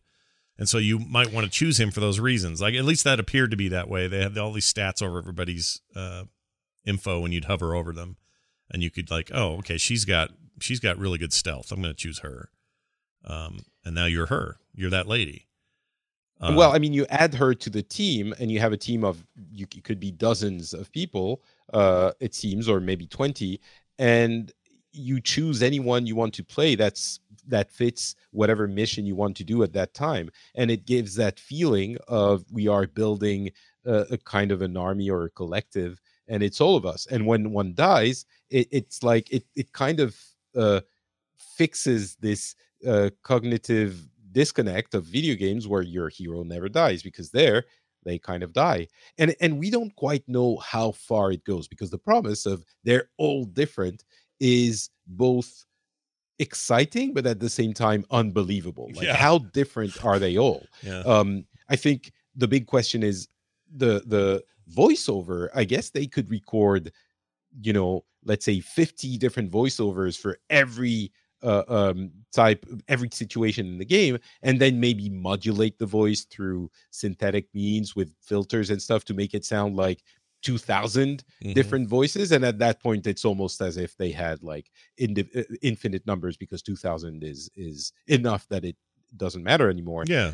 And but visually, then it's just everyone's got different hats and different clothes and I'm fine with that, by the way. That's a nice, that's okay. I'm into it if that's what they had to do. Well, it depends how far it goes for that as well, because if you have like 3 stock animation types, then it kind of becomes just the characters are a skin, and you have the skin and the voice, but in reality it doesn't matter who you're playing. So how deep do they go? Like, do they have different animations, different quips, different ways of saying things? And that's a big question mark. But the demo is a promise that is compelling as a promise, it should be playable on the show floor, I believe, so we'll know more. It's coming out March 2020, by the way, so it's a little bit of a ways off. But it's kind of a rare moment in gaming where the promise of what you're shown is incredible, and we were flabbergasted. Like, our jaws were on the floor, and we had heard about the leak already, so we knew it was like Legion and you could play as anyone kind of, but seeing it in action was such a compelling proof of concept that it's mind-blowing. So of course it's mind-blowing as a demo at E3, which we all know, and save your emails, we know it could end up not being that at all, but what we're discussing is the promise, which is very exciting. So as for that, for me, I was also like completely mind blown. Yeah, I felt like I was seeing a lot of technologies they've been using in a lot of their games come together. They were talking about how the different characters just seamlessly are in these cutscenes, no matter who you pick. And that's what they do. It's only 2, but that's what they do with Assassin's Creed Odyssey. The brother or the sister are there, and they play out dynamically according to that. And it's not, you never feel like, oh, this was probably meant more for the dude. Like, they're very good at making that happen. I feel like that's a little bit of that thrown in there. Like, there's a lot of stuff coming together from the kinds of games they make. It's got me all wound up for Legion. I think it sounds really cool, and Ubisoft's kind of my favorite developer right now / publisher. I think they've got chops. So excited about that one. I knew like you said, there's a lot of missing info about, because your brain starts going real deep. It's like, wait, play as anyone, and then you're like, wait, that can't be possible. You can't play as anyone. And so I want to know how they bridge that disconnect, between what's and I think possible. There's kind of like any game that is sufficiently complex. Many of the Rockstar games, including the latest ones, if you play it enough, you start seeing behind the curtain, and you start seeing the systems and the mechanics of it, and it loses a little bit of its charm. And I think that's unavoidable for any game. So the question is, how far does it go to successfully conceal that machinery behind it, and to maintain the illusion? And if it goes far enough, it will be compelling, but we'll have to wait and see. Yep. I want to mention quickly Rainbow Six Quarantine, which is another Rainbow Six. They're still following up. I think we mentioned this anytime we talk about Ubisoft with all of their games, Rainbow Six Siege, and there was some stuff for Ghost Recon. No, there wasn't, not for Wildlands, but they showed Breakpoint. There's For Honor that's getting more content. The Division 2, of course. Oops, sorry. Oh, John Barenthal came out for that new not Wildlands, but the new Ghost Recon. That was interesting. He had his dog with him, which is weird. but that's fine. It was a bit weird.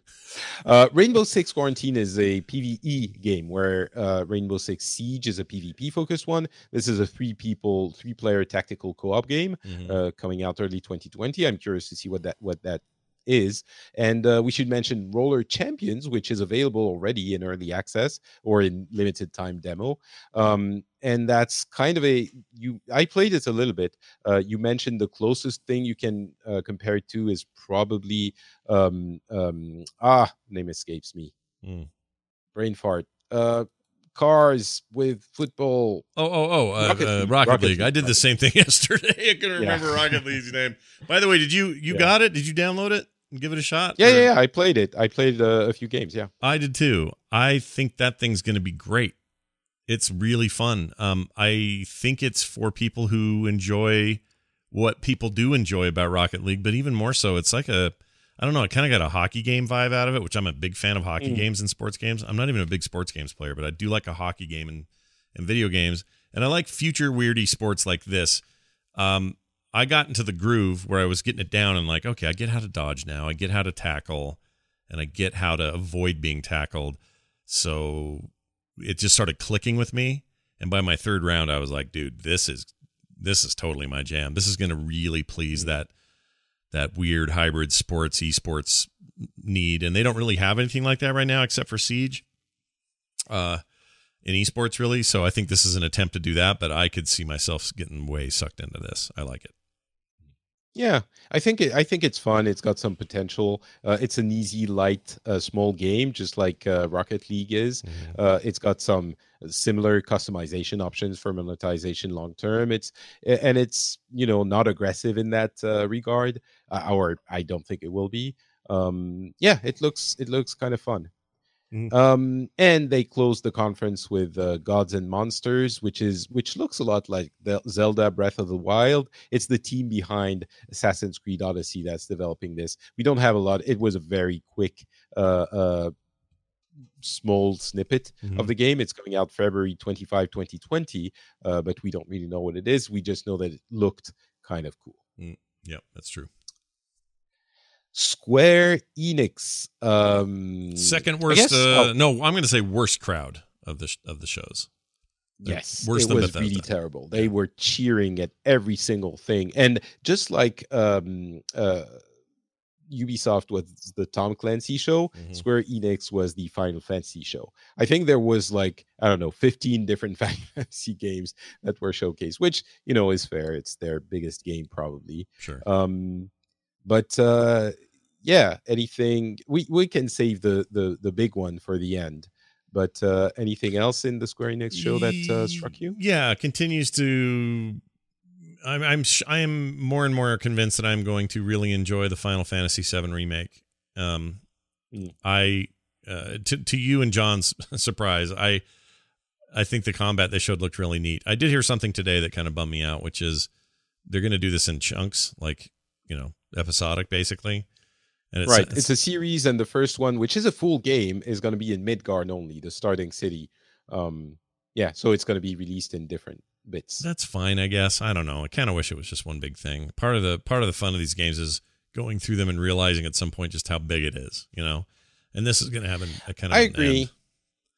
I think those games were 60-hour long games. I don't think today's world is fit for that so much. And if it gives them an opportunity to evolve this remake beyond just a remaking of what the game was scene by scene, it could be interesting. But yeah, I agree with you. It's kind of a weird move. Yep. Other than that, something else I want to mention for people who haven't followed it. The combat system is interesting because it's kind of a hybrid between real time and turn-based, because you play real time and you fill up a bar, but what happens when you have a bar filled is that you can activate an ability that is activated through you stop time and you select your ability, and that makes it go just like it would in the old school turn-based version. You effectively stop time. It's you just drastically reduce time. Like it gets really slow and they're barely moving, but during that time you get to go quickly grab the stuff you want to do. Sure, abilities. And stuff. Stuff. I think that looked really cool, and swapping between characters seemed simple and intuitive and strategic in some ways. Like that just really got me. I think I'm into it. I want to play it. And the terrible acting makes me even happier because I love that crap. I love bad acting in my video games, so I'm all in on that one. Outright. What was the other one I was going to mention? Oh, Dying Light 2. Outriders is an unknown quantity. I think that seems neat for a co-op shooter. It's like three people drop into a zone and the people can fly. Or people can fly. Is that who it is? Yeah. Yeah. They make it summer 2020. But the one I think I'm looking forward to the most is Dying Light 2, which comes out in the spring. I love Dying Light 1, and they didn't really show anything more that we didn't already know. There's no gameplay changes or anything. We just know they're making a sequel to Dying Light, and it looked great. So I guess I'm just saying, of all the things they're doing, those two jumped out at me the most. The Final Fantasy remake and the Dying Light 2 game looked great. Final Fantasy VIII Remastered was announced. It's coming out 2019, so this year.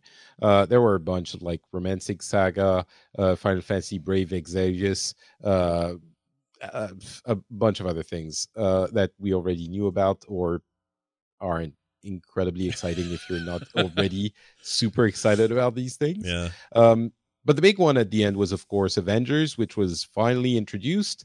I'm just going to ask you, what did you... So, just a couple of details.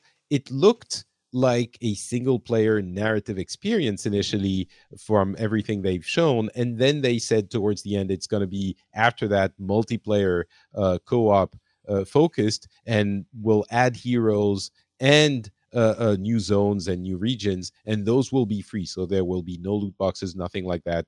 I'm guessing you will monetize. They will monetize the game as a service by cosmetics, but we don't know that. And the game is handled by Crystal Dynamics with help from Eidos Montreal, I believe. Yep. So it's big players.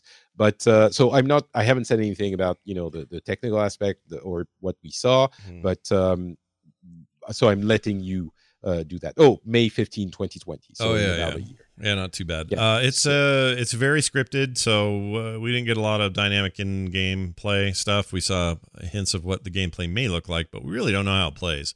This is the only frustrating thing I had about that presentation, is I don't know what I'm actually doing in that game. And I don't know how well it will be on the show floor, so hopefully we will hear more very soon about the gameplay. Yeah. And I agree. It was one of the things that didn't come out. Yeah, had they shown more of that, I think I would have really liked the segment, because it looks great. The tone's right. Like it looks like a rad Marvel, game. Avengers is cool. I want to play that. They got great actors: Laura Bailey, Troy Baker, Nolan North, all these people in it. All that stuff sounds great. The thing I'm now predicting, Patrick, and we'll see when it comes out, but I predict this is an attempt to make a Destiny-like for that game's endgame. No pun intended. This is everyone's prediction, Scott. Oh, am I not? I thought I was really onto something here. Okay, well then. Oh no, it's what everyone expects. Yeah. Then let me join in the chorus of voices who all think that this is a loot shooter or a loot hero kind of moving forward kind of game, and you're all going to be playing it in 3 or 4 years, which they also said out loud on the stage. But it seems cool. I just wanted to see. I felt like I was watching a lot of scripted stuff that didn't really show me anything about games. There's no UI, there's no button prompts. I don't know what they were doing. So there's that. I think that's a little bit of a concern. And that's why it was, the multiplayer thing that everyone expected and that they ended up confirming was surprising. It made it surprising that they showed a narrative focused thing, which I'm guessing maybe means it's going to be a short experience. Maybe it's going to be 5 hours, but it was reasonably well done from a acting point of view. The graphic wise, I can't quite put my finger on it. It looks okay, but it also looks a bit weird. I don't know what. Maybe it's because the art style needs to be a little bit limited because they want some ambitious vistas and number of enemies or something like that. I can't quite put my finger on it. It's not bad. I didn't come away from it. Some elements of it were good actually, but overall it was like, I don't know, there's something weird. And yeah, the lack of gameplay, it's going to be on the show floor. So why did they not show any gameplay during the presentation? That makes me a little bit nervous. Maybe they didn't want to muddy it, maybe it was unclear, but they could have shown like one of the characters, like show a little bit of gameplay, 5 minutes, it doesn't need to be long, but with Iron Man, that can't look bad. I'm guessing if the game is going to be any good, playing Iron Man, it is easy to make look good. You're flying around, sending stuff, lasering stuff, punching people. So it makes me a tiny bit nervous. That being said, I don't think we know enough to judge it definitively one way or another. I'm very eagerly waiting for feedback from the show floor where people can actually play it. I'm scared that they're gonna say it's actually kind of crappy, gameplay wise, but we'll see. We'll know more about this. And as people know, I'm a huge Marvel/MCU fan, and I think the direction they're going with the art style is okay. It's kind of halfway between the comics and the movies. But what makes it okay is the incredible performances that we can get out of the actors they've chosen. Yeah. The actors sell those things better than anyone can. So that makes me that reassures me. There's some weird story hints of what we got in both Endgame and Infinity War. And it makes me wonder if they were doing that intentionally or if they just didn't know what those films were. I think they didn't know. Yeah, maybe they didn't know. I think they didn't know because the game has been in development for like 4 years, and the scripts for those movies was kept secret until the movies came out. So I don't think they knew. Yeah, I don't think they did either. But it looked really cool and made you go, oh yeah, that's right. Square Enix is a good mainstream. It's not all Final Fantasy remakes and remasters. They make other games or they publish other games, and so we should all be excited about that, and I am. Yeah, I wasn't let down, but I want to know more. Yeah. So, like the scene between Baker and North, basically Bruce Banner and Tony Stark, where Stark gets a bit angry at Banner, is my jam. It's like it's exactly like there's an emotion that comes through in 20 seconds of dialogue, which I think can entirely make a game. But it makes one aspect of the game. Gameplay is what makes, a game as a service, long-term shooter type thing, when we haven't seen anything about that. Yep. We saw Hank Pym, though, so there's going to be tons of other characters, I'm sure, towards the end with a little bit of a teaser. But, yeah, which reminded everybody, or at least me, that this is not MCU timeline. This is like this is Avengers of a different, this is comic Avengers. It's their own thing. Hank Pym isn't, 80. It's just it's a different thing, and that's cool. I'm down with that. Yeah. All right, last one, Nintendo. Nintendo is always the perfect, wholesome palate cleanser for the E3 conferences, and I think this one didn't disappoint in that regard. Nothing hugely major, and I include the last announcement in that nothing hugely major assessment, and I'll get into why in a second. But again, Scott, there were a ton of games in there, and we're not going to go through all of them, but what did you take away from it? Animal Crossing. I mean, New Horizons, yes. March 2020. Yeah, I'm pretty excited about that. Maybe more excited than anything else that's happened at E3.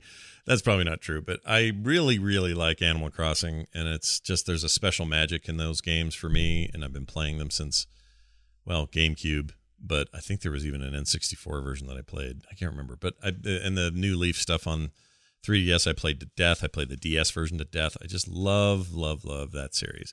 The mobile game, not so much. That's a different kind of thing, but a proper game in that series coming out I'm over the moon. I cannot wait to play that thing. So that was a big, not a big surprise. I figured they might mention it or talk about it, but it was nice to see it got some time. that and the Zelda Breath of the Wild 2 thing. We don't really have a title for, but whatever that is, an actual sequel in that style, in that world, in the Breath of the Wild world, is very exciting to me. So I think those are my big takeaways. I love both those. I'm not an Animal Crossing guy or a Pokemon guy, which is coming out November 15 for those who didn't know, and is going to be Pokemon with. There's an interesting like giant Pokemon called Dynamic, which could make the fights interesting. Yeah. So I'll be looking out for that. They gave a date for Astral Chain, that Platinum game, August 30th. A ton of other things I'm not going to go through. Some really ugly stuff too. There were some really ugly games in here that we don't have to get into, but like Contra Rogue Core looks like butt trash. It's so bad. Yeah. I was commenting during the conference, I wouldn't have been surprised if it was a 3DS game. It looks so bad. Yeah, it looks really bad. But yeah, anyway, the Breath of the Wild 2 development announcement, I'm not including it like I'm saying it's not a big thing. It kind of is. But it's nothing. It was a short a short sequence, in-game sequence. Mm-hmm. I was super excited, and I am super excited. We don't have a date, we don't have anything, so I'm trying to not be too excited. But it wasn't leaked or anything, but I think some people were starting to think, it would make sense to reuse that engine and do something more with it. The time has about come for something like that to happen. So it's not a hugest surprise, which is why I think I'm saying it's not, it's like announcing Elder Scrolls 6. It's big, of course, but if you don't show a little bit more than just a screen, or in this case, they already have the engine, so a 20 seconds sequence of Ganon being resurrected as dead Ganon. Yeah. If you don't have anything more to show, I don't think it's an announcement to get super excited about. But obviously, it's a big one, and I was screaming when it happened during the show. So, yeah, I'm very excited. I just think it's strange. It's unique because if you think about Nintendo's mainline, television connected consoles, they never have two main Zelda games in the same generation. It's always one. Sometimes they cross over a little bit. End of GameCube got Twilight Princess, but really that was a Wii game. But they never do more than two or more than one. They're totally doing more than one this time, it looks like, and that's great. I'm stoked about it, unless there's some kind of Switch 2 by the time this comes out, which is, I suppose, possible. Because wasn't Majora's Mask kind of a... Yeah, but that was like a weird offshoot, right? Like some kind of funky... Yeah, but it was an Ocarina of Time. It was kind of the same deal. It was on Nintendo 64, and it was kind of using the Ocarina of Time engine, I think. Yeah, am I mistaken? You're right. It was the right look. It was the same look and everything. It was just a very different game. I don't know. You know what? You make a decent point. It's not a sequel. Yeah, no, you're right. It's not quite a sequel. It's doing something entirely different with an engine they already had. So I guess maybe Breath of the Wild 2 is going to be that as well. That's my whole point. Is I just think it gives them an opportunity to maybe push some more of this out faster. And that thing sold like crazy, so they'll make a crap ton of money with that thing. But still, and I forgot to mention because it's this year, but Link's Awakening in September. We now have a date. I cannot wait for that. I'm so excited about that. Oh, yeah, I am too. I want to play it right now. I'm very excited too for that. September 20th. Mm-hmm. I mistakenly wrote 21st because that's my birthday. But it's right before that. All right. Trials of Mana. Sorry. No, that's okay. I'm just excited for your birthday. Every year that goes by, you're like a fine cheese or wine. It's great. Marvel Ultimate Alliance 3 was shown again a little bit with the reveal that we're going to get some Fantastic Four and other characters in like a season pass type thing. I kind of same deal. I'm excited but cautiously about that game. And more importantly, I think one of the biggest thing that they announced, because it's coming like literally in 2 days, is Cadence of Hyrule, that Crypt of the Necrodancer with a Zelda theme. It's coming out in like June 13. Yeah, that's just a couple of days. I am totally getting that thing. I didn't say a price. They never do, but No, I'm guessing it's going to be maybe $20. It would be worth 15, but it's going to be 20 because it's Nintendo, or maybe Yeah. even 40. But yeah. Better be 20. That's the right price. But I'm going to download that immediately. I'm very excited about that. I love Necrodancer. Necrodancer's on my phone. I have it on my tablet. I have it on my Switch. I think there was a Vita version I even had. I really like and Steam. I love that game. Yeah, really good. Yeah. And I think that is the end of the E3 conferences. A couple of hours, and again, we didn't talk about everything, so apologies if your favorite game was not mentioned here. But yeah, it was a meaty conference opening days. If not the most explosive. I think next year is going to be the big one. But I wasn't disappointed by this one. I think there was some stuff. To conclude, your feelings again on the overall thing, and maybe can you tell us your one or two things of the show that you come away with overall? Yeah, I think overall it's not the right word to say I'm disappointed with the conference, because I'm not. I guess I'm just my expectations have been realigned. And it's okay. Like, a lot of games were shown, and that's exciting, and that's always good. We're in a very mature timeline during the cycle. That means lots of games, and we really front-loaded 2020's spring zone there. I think quarter one is going to get maybe a little too crowded. You're going to see some delays, if only just to get out of the same windows as other big releases. I think you're going to see a lot of that before the end of the year, but that always happens too, so it's not that big a deal. But it seems like a lot this year. So overall, that's my overall take. I think it was mostly pretty good, if not, overwhelmingly. There was no moment of like, oh man, except for a couple of tiny ones that were like games I was just excited about, like Animal Crossing or whatever. Games wise, coming out of this thing, I think the stuff I want to play the most are Animal Crossing, and I think I need to know more about the Avengers game before I commit, but I think that'll probably be a no-brainer given what we saw. Outside of that, what have I forgotten? There's a million things I want to do here. Watch Dogs Legion and Roller Champions I'm very excited about, and I think those are kind of the big ones. Nothing Microsoft showed really blew me away. I'm more excited about services there than I am. Yeah, I think that's that's why I didn't say game. I said thing. I think that's because I was thinking Game Pass is part of that. I think Game Pass, for whatever reason, because I'm on PC and it's cheap during the beta period, is super exciting. And the perspective of having the streaming and all of that is coalescing in a way that is more concrete than it was, a week ago, because it was only on Xbox One and I don't have my Xbox One connected. So I think that's part of it. For Xbox fans, don't at me. I understand it exists already, and it's just coalescing differently for whatever reason. Yeah, it's exactly the same for me. And the fact that it's on the PC and they've got this ultimate deal when I do decide to get in, it's just it's a hell of a deal. It's really good. Watch Dogs Legion, we've fanned about enough, and with the caveat that we need to know more, but it's definitely the thing that got my jaw on the floor during the conference. Avengers, of course, but that's more because I love Avengers. It's not the game itself. We don't know enough, as I said.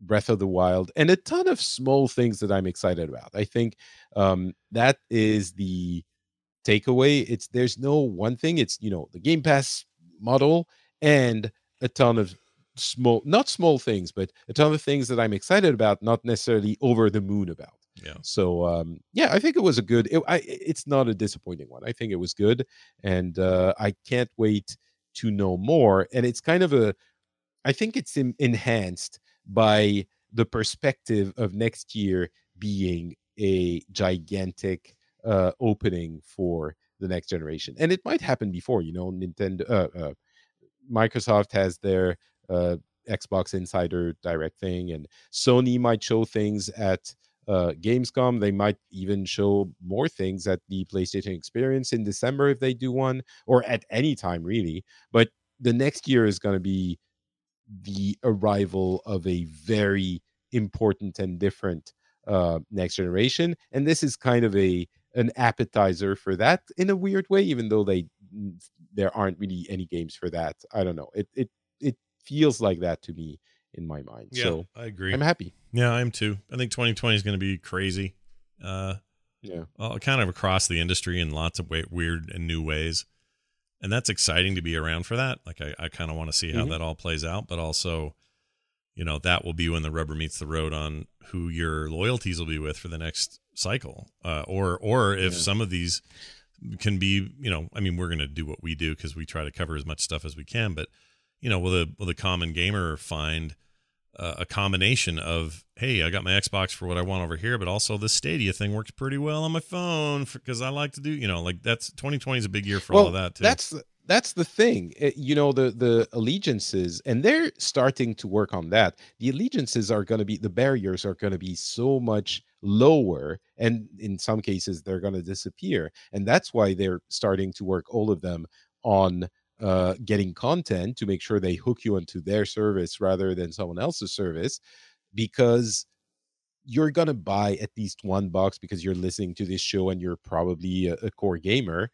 But the other companies' games are literally going to be one click away. Your Apple TV, Android TV, whatever, is going to have all of those services.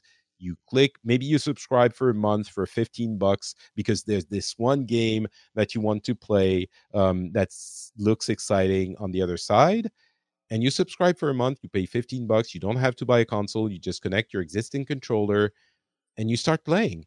And the allegiances, I think, are going to be a lot less potent than they have been until now. And that is and that starts this fall, right, with Stadia and xCloud.